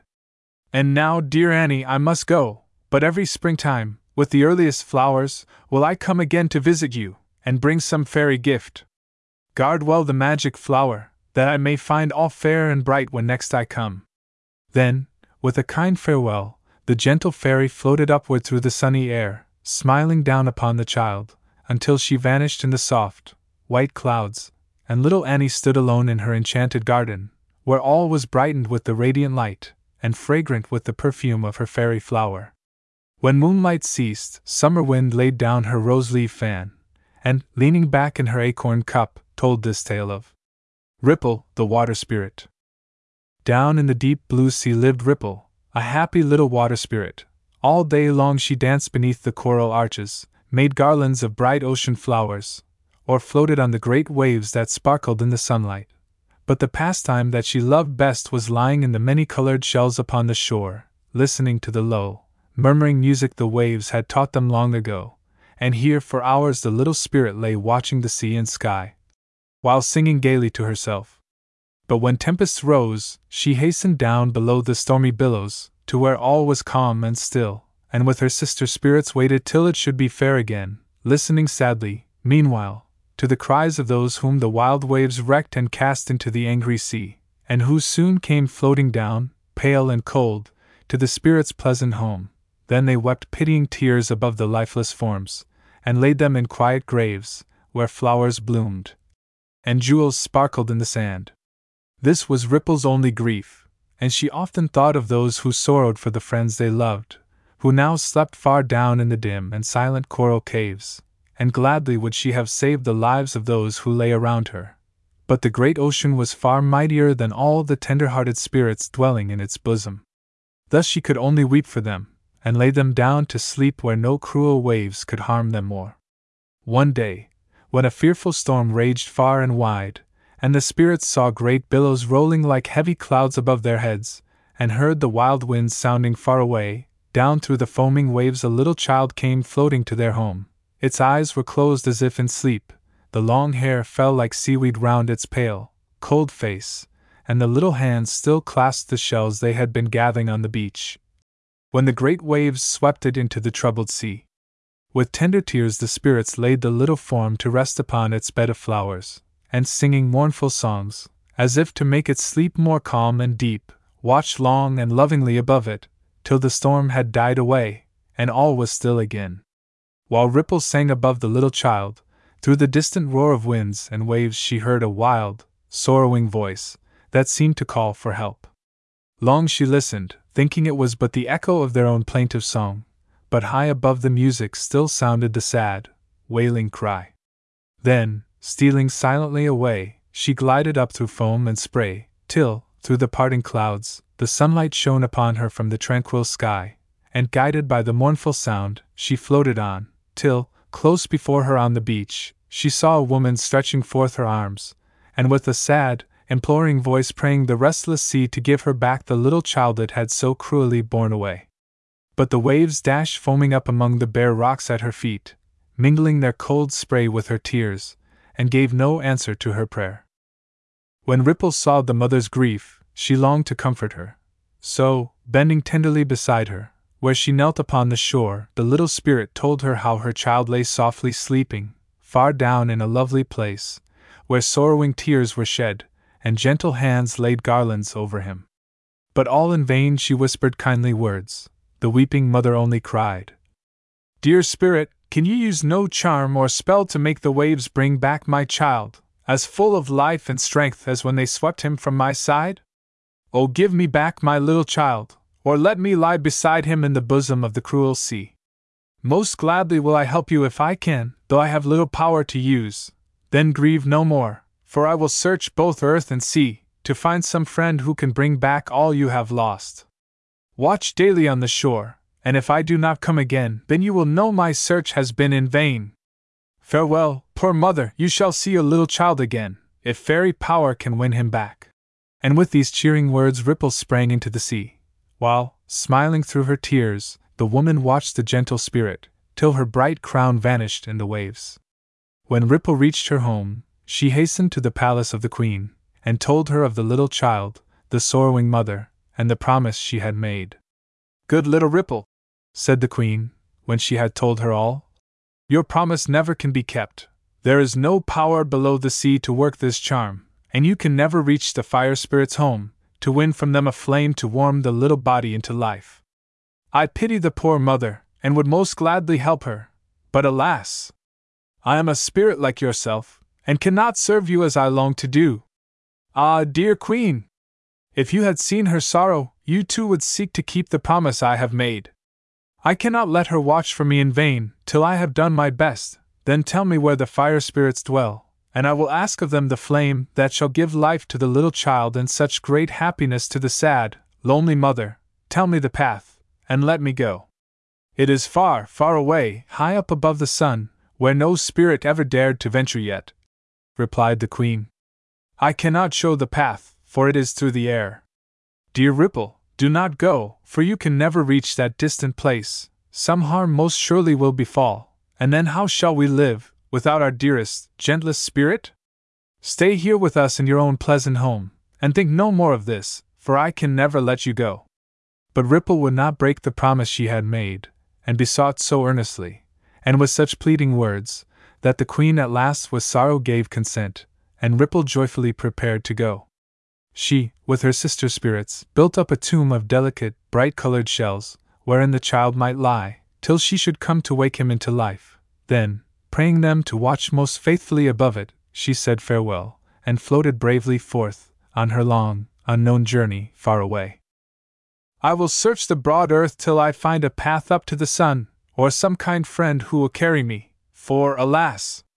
I have no wings, and cannot glide through the blue air as through the sea, said Ripple to herself, as she went dancing over the waves, which bore her swiftly onward towards a distant shore. Long she journeyed through the pathless ocean, with no friends to cheer her, save the white sea-birds who went sweeping by, and only stayed to dip their wide wings at her side, and then flew silently away. Sometimes great ships sailed by, and then with longing eyes did the little spirit gaze up at the faces that looked down upon the sea, for often they were kind and pleasant ones, and she gladly would have called to them and asked them to be friends. But they would never understand the strange, sweet language that she spoke, or even see the lovely face that smiled at them above the waves. Her blue, transparent garments were but water to their eyes, and the pearl chains in her hair but foam and sparkling spray. So, hoping that the sea would be most gentle with them, silently she floated on her way, and left them far behind. At length green hills were seen, and the waves gladly bore the little spirit on, till, rippling gently over soft white sand, they left her on the pleasant shore. Ah, what a lovely place it is! Said Ripple, as she passed through sunny valleys, where flowers began to bloom, and young leaves rustled on the trees. Why are you all so gay, dear birds? She asked, as their cheerful voices sounded far and near. Is there a festival over the earth, that all is so beautiful and bright? Do you not know that spring is coming? The warm winds whispered it days ago, and we are learning the sweetest songs, to welcome her when she shall come, sang the lark, soaring away as the music gushed from his little throat. And shall I see her, Violet, as she journeys over the earth? Asked Ripple again. Yes, you will meet her soon, for the sunlight told me she was near. Tell her we long to see her again, and are waiting to welcome her back, said the blue flower, dancing for joy on her stem, as she nodded and smiled on the spirit. I will ask Spring where the fire spirits dwell. She travels over the earth each year, and surely can show me the way. thought Ripple, as she went journeying on. Soon she saw spring come smiling over the earth. Sunbeams and breezes floated before, and then, with her white garments covered with flowers, with wreaths in her hair, and dewdrops and seeds falling fast from her hands, the beautiful season came singing by. Dear Spring, will you listen, and help a poor little spirit, who seeks far and wide for the fire spirit's home? Cried Ripple, and then told why she was there, and begged her to tell what she sought. The fire spirit's home is far, far away, and I cannot guide you there. But summer is coming behind me, said Spring, and she may know better than I, but I will give you a breeze to help you on your way. It will never tire nor fail, but bear you easily over land and sea. Farewell, little spirit! I would gladly do more, but voices are calling me far and wide, and I cannot stay. Many thanks, kind Spring! Cried Ripple, as she floated away on the breeze. Give a kindly word to the mother who waits on the shore, and tell her I have not forgotten my vow, but hope soon to see her again. Then Spring flew on with her sunshine and flowers, and Ripple went swiftly over hill and vale, till she came to the land where summer was dwelling. Here the sun shone warmly down on the early fruit, the winds blew freshly over fields of fragrant hay, and rustled with a pleasant sound among the green leaves in the forests. Heavy dews fell softly down at night, and long, bright days brought strength and beauty to the blossoming earth. Now I must seek for summer, said Ripple, as she sailed slowly through the sunny sky. I am here, what would you with me, little spirit? Said a musical voice in her ear, and floating by her side she saw a graceful form, with green robes fluttering in the air, whose pleasant face looked kindly on her, from beneath a crown of golden sunbeams that cast a warm, bright glow on all beneath. Then Ripple told her tale, and asked where she should go, but Summer answered, I can tell no more than my young sister Spring where you may find the spirits that you seek, but I too, like her, will give a gift to aid you. Take this sunbeam from my crown, it will cheer and brighten the most gloomy path through which you pass. Farewell! I shall carry tidings of you to the watcher by the sea, if in my journey round the world I find her there. And Summer, giving her the sunbeam, passed away over the distant hills, leaving all green and bright behind her. So Ripple journeyed on again, till the earth below her shone with yellow harvests waving in the sun, and the air was filled with cheerful voices, as the reapers sang among the fields or in the pleasant vineyards, where purple fruit hung gleaming through the leaves, while the sky above was cloudless, and the changing forest trees shone like a many-colored garland over hill and plain, and here, along the ripening cornfields, with bright wreaths of crimson leaves and golden wheat ears in her hair and on her purple mantle, stately autumn passed, with a happy smile on her calm face, as she went scattering generous gifts from her full arms. But when the wandering spirit came to her, and asked for what she sought, this season, like the others, could not tell her where to go, so, giving her a yellow leaf, Autumn said, as she passed on, Ask Winter, little Ripple, when you come to his cold home, he knows the fire spirits well, for when he comes they fly to the earth, to warm and comfort those dwelling there, and perhaps he can tell you where they are. So take this gift of mine, and when you meet his chilly winds, fold it about you, and sit warm beneath its shelter, till you come to sunlight again. I will carry comfort to the patient woman, as my sisters have already done, and tell her you are faithful still. Then on went the never-tiring breeze over forest, hill, and field, till the sky grew dark, and bleak winds whistled by. Then Ripple, folded in the soft, warm leaf, looked sadly down on the earth, that seemed to lie so desolate and still beneath its shroud of snow, and thought how bitter cold the leaves and flowers must be, for the little water spirit did not know that winter spread a soft white covering above their beds, that they might safely sleep below till spring should waken them again. So she went sorrowfully on, till winter, riding on the strong north wind, came rushing by, with a sparkling ice crown in his streaming hair, while from beneath his crimson cloak, where glittering frostwork shone like silver threads, he scattered snowflakes far and wide. What do you seek with me, fair little spirit, that you come so bravely here amid my ice and snow? Do not fear me, I am warm at heart, though rude and cold without, said Winter, looking kindly on her, while a bright smile shone like sunlight on his pleasant face, as it glowed and glistened in the frosty air. When Ripple told him why she had come, he pointed upward, where the sunlight dimly shone through the heavy clouds, saying, "Far off there, beside the sun, is the fire spirit's home, and the only path is up through cloud and mist. It is a long, strange path, for a lonely little spirit to be going. The fairies are wild, willful things, and in their play may harm and trouble you. Come back with me, and do not go this dangerous journey to the sky. I'll gladly bear you home again if you will come." But Ripple said, "I cannot turn back now, when I am nearly there. The spirits surely will not harm me, when I tell them why I am come, and if I win the flame, I shall be the happiest spirit in the sea, for my promise will be kept, and the poor mother happy once again. So farewell, Winter. Speak to her gently, and tell her to hope still, for I shall surely come. Adieu, little Ripple.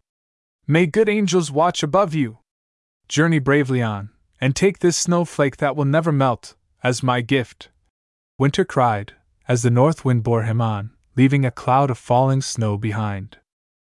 "Now, dear Breeze," said Ripple, "fly straight upward through the air, until we reach the place we have so long been seeking. Sunbeams shall go before to light the way, yellow leaves shall shelter me from heat and rain, while snowflakes shall lie here beside me till it comes of use. So farewell to the pleasant earth, until we come again. And now away, up to the sun!" When Ripple first began her airy journey, all was dark and dreary. Heavy clouds lay piled like hills around her, and a cold mist filled the air, but the sunbeam, like a star, lit up the way, the leaf lay warmly round her, and the tireless wind went swiftly on. Higher and higher they floated up, still darker and darker grew the air, closer the damp mist gathered, while the black clouds rolled and tossed, like great waves, to and fro. "Ah!" sighed the weary little spirit. "Shall I never see the light again, or feel the warm winds on my cheek? It is a dreary way indeed, and but for the season's gifts I should have perished long ago. But the heavy clouds must pass away at last, and all be fair again. So hasten on, good Breeze, and bring me quickly to my journey's end." Soon the cold vapors vanished from her path, and sunshine shone upon her pleasantly. So she went gaily on, till she came up among the stars, where many new, strange sights were to be seen. With wondering eyes she looked upon the bright worlds that once seemed dim and distant, when she gazed upon them from the sea. But now they moved around her, some shining with a softly radiant light, some circled with bright, many-colored rings, while others burned with a red, angry glare. Ripple would have gladly stayed to watch them longer, for she fancied low, sweet voices called her, and lovely faces seemed to look upon her as she passed. But higher up still, nearer to the sun, she saw a far-off light, that glittered like a brilliant crimson star, and seemed to cast a rosy glow along the sky. "The fire spirits surely must be there, and I must stay no longer here," said Ripple. So steadily she floated on, till straight before her lay a broad, bright path, that led up to a golden arch, beyond which she could see shapes flitting to and fro. As she drew near, brighter glowed the sky, hotter and hotter grew the air, till Ripple's leaf cloak shriveled up, and could no longer shield her from the heat. Then she unfolded the white snowflake, and gladly wrapping the soft, cool mantle round her, entered through the shining arch. Through the red mist that floated all around her, she could see high walls of changing light, where orange, blue, and violet flames went flickering to and fro, making graceful figures as they danced and glowed, and underneath these rainbow arches, little spirits glided, far and near, wearing crowns of fire, beneath which flashed their wild, bright eyes, and as they spoke, sparks dropped quickly from their lips, and Ripple saw with wonder, through their garments of transparent light, that in each fairy's breast there burned a steady flame, that never wavered or went out. As thus she stood, the spirits gathered round her, and their hot breath would have scorched her, but she drew the snow cloak closer round her, saying, "Take me to your queen, that I may tell her why I am here, and ask for what I seek." So, through long halls of many-colored fire, they led her to a spirit fairer than the rest, whose crown of flames waved to and fro like golden plumes, while, underneath her violet robe, the light within her breast glowed bright and strong. "This is our queen," the spirit said, bending low before her, as she turned her gleaming eyes upon the stranger they had brought. Then Ripple told how she had wandered round the world in search of them, how the seasons had most kindly helped her on, by giving sunbeam, breeze, leaf, and flake, and how, through many dangers, she had come at last to ask of them the magic flame that could give life to the little child again. When she had told her tale, the spirits whispered earnestly among themselves, while sparks fell thick and fast with every word. At length the Fire Queen said aloud, "We cannot give the flame you ask, for each of us must take a part of it from our own breasts, and this we will not do, for the brighter our bosom fire burns, the lovelier we are. So do not ask us for this thing, but any other gift we will most gladly give, for we feel kindly towards you, and will serve you if we may." But Ripple asked no other boon, and weeping sadly, begged them not to send her back without the gift she had come so far to gain. "Oh dear, warm-hearted spirits! Give me each a little light from your own breasts, and surely they will glow the brighter for this kindly deed, and I will thankfully repay it if I can." As thus she spoke, the Queen, who had spied out a chain of jewels Ripple wore upon her neck, replied, "If you will give me those bright, sparkling stones, I will bestow on you a part of my own flame, for we have no such lovely things to wear about our necks, and I desire much to have them. Will you give it me for what I offer, little spirit?" Joyfully Ripple gave her the chain, but as soon as it touched her hand, the jewels melted like snow, and fell in bright drops to the ground. At this the Queen's eyes flashed, and the spirits gathered angrily about poor Ripple, who looked sadly at the broken chain, and thought in vain what she could give, to win the thing she longed so earnestly for. "I have many fairer gems than these, in my home below the sea, and I will bring all I can gather far and wide, if you will grant my prayer, and give me what I seek," she said, turning gently to the fiery spirits, who were hovering fiercely round her. "You must bring us each a jewel that will never vanish from our hands as these have done," they said, "and we will each give of our fire, and when the child is brought to life, you must bring hither all the jewels you can gather from the depths of the sea, that we may try them here among the flames. But if they melt away like these, then we shall keep you prisoner, till you give us back the light we lend. If you consent to this, then take our gift, and journey home again, but fail not to return, or we shall seek you out." And Ripple said she would consent, though she knew not if the jewels could be found. Still, thinking of the promise she had made, she forgot all else, and told the spirits what they asked most surely should be done. So each one gave a little of the fire from their breasts, and placed the flame in a crystal vase, through which it shone and glittered like a star. Then, bidding her remember all she had promised them, they led her to the golden arch, and said farewell. So, down along the shining path, through mist and cloud, she traveled back, till, far below, she saw the broad blue sea she left so long ago. Gladly she plunged into the clear, cool waves, and floated back to her pleasant home, where the spirits gathered joyfully about her, listening with tears and smiles, as she told all her many wanderings, and showed the crystal vase that she had brought. "Now come," said they, "and finish the good work you have so bravely carried on."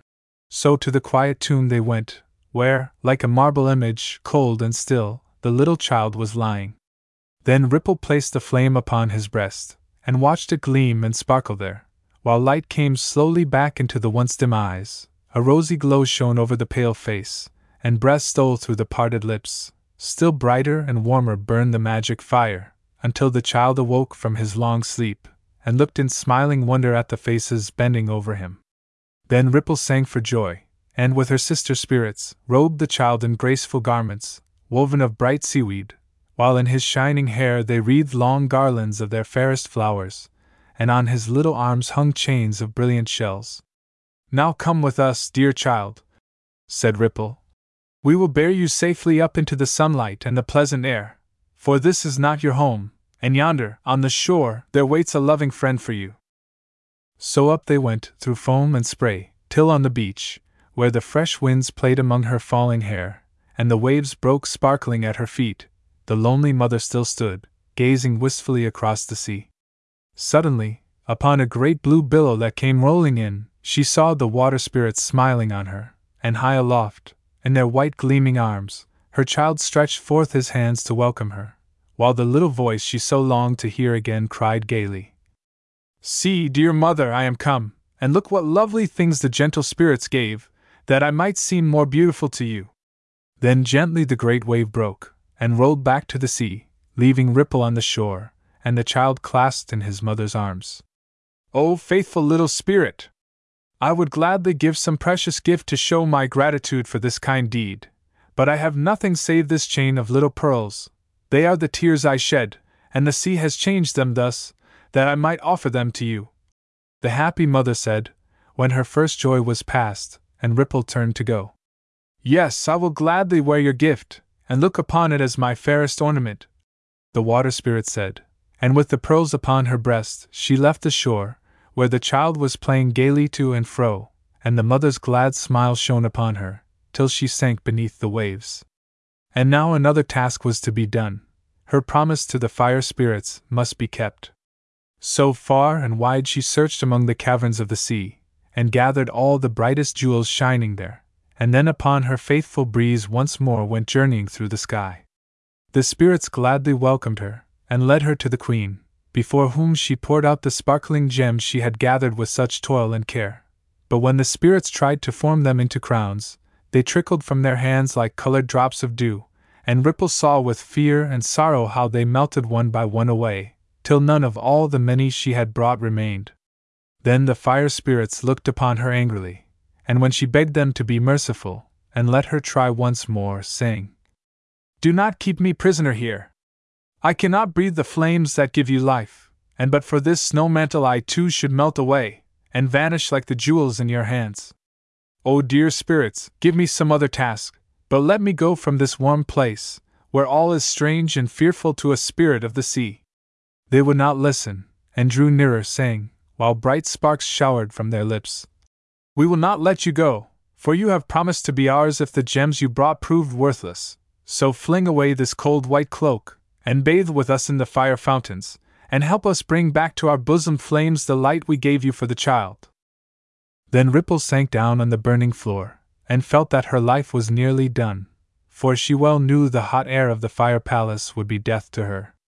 The spirits gathered round, and began to lift her mantle off, but underneath they saw the pearl chain, shining with a clear, soft light, that only glowed more brightly when they laid their hands upon it. "Oh, give us this!" cried they.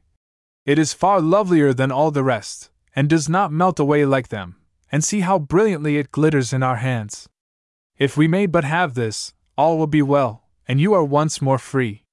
And Ripple, safe again beneath her snowflake, gladly gave the chain to them, and told them how the pearls they now placed proudly on their breasts were formed of tears, which but for them might still be flowing. Then the spirits smiled most kindly on her, and would have put their arms about her, and have kissed her cheek, but she drew back, telling them that every touch of theirs was like a wound to her. "Then, if we may not tell our pleasure so, we will show it in a different way, and give you a pleasant journey home. Come out with us," the spirits said, "and see the bright path we have made for you." So they led her to the lofty gate, and here, from sky to earth, a lovely rainbow arched its radiant colors in the sun. "This is indeed a pleasant road," said Ripple. "Thank you, friendly spirits, for your care, and now farewell. I would gladly stay yet longer, but we cannot dwell together, and I am longing sadly for my own cool home. Now Sunbeam, Breeze, Leaf, and Flake, fly back to the seasons whence you came, and tell them that, thanks to their kind gifts, Ripple's work at last is done." Then down along the shining pathway spread before her, the happy little spirit glided to the sea. "Thanks, dear Summer Wind," said the Queen. "We will remember the lessons you have each taught us, and when next we meet in Ferndale, you shall tell us more. And now, dear Trip, call them from the lake, for the moon is sinking fast, and we must hasten home." The elves gathered about their queen, and while the rustling leaves were still, and the flowers' sweet voices mingled with their own, they sang this fairy song. The moonlight fades from flower and tree, and the stars dim one by one. The tale is told, the song is sung, and the fairy feast is done. The night wind rocks the sleeping flowers, and sings to them, soft and low. The early birds ere long will wake. 'Tis time for the elves to go. O'er the sleeping earth we silently pass, unseen by mortal eye, and send sweet dreams, as we lightly float through the quiet moonlit sky. for the stars' soft eyes alone may see, and the flowers alone may know the feasts we hold, the tales we tell. So 'tis time for the elves to go. From bird, and blossom, and bee, we learn the lessons they teach, and seek by kindly deeds to win a loving friend in each. And though unseen on earth we dwell, sweet voices whisper low, and gentle hearts most joyously greet the elves where'er they go. When next we meet in the fairy dell, may the silver moon's soft light shine then on faces gay as now, and elfin hearts as light. Now spread each wing, for the eastern sky with sunlight soon will glow. The morning star shall light us home. Farewell, for the elves must go. As the music ceased, with a soft, rustling sound the elves spread their shining wings, and flew silently over the sleeping earth. The flowers closed their bright eyes, the little winds were still, for the feast was over, and the fairy lessons ended.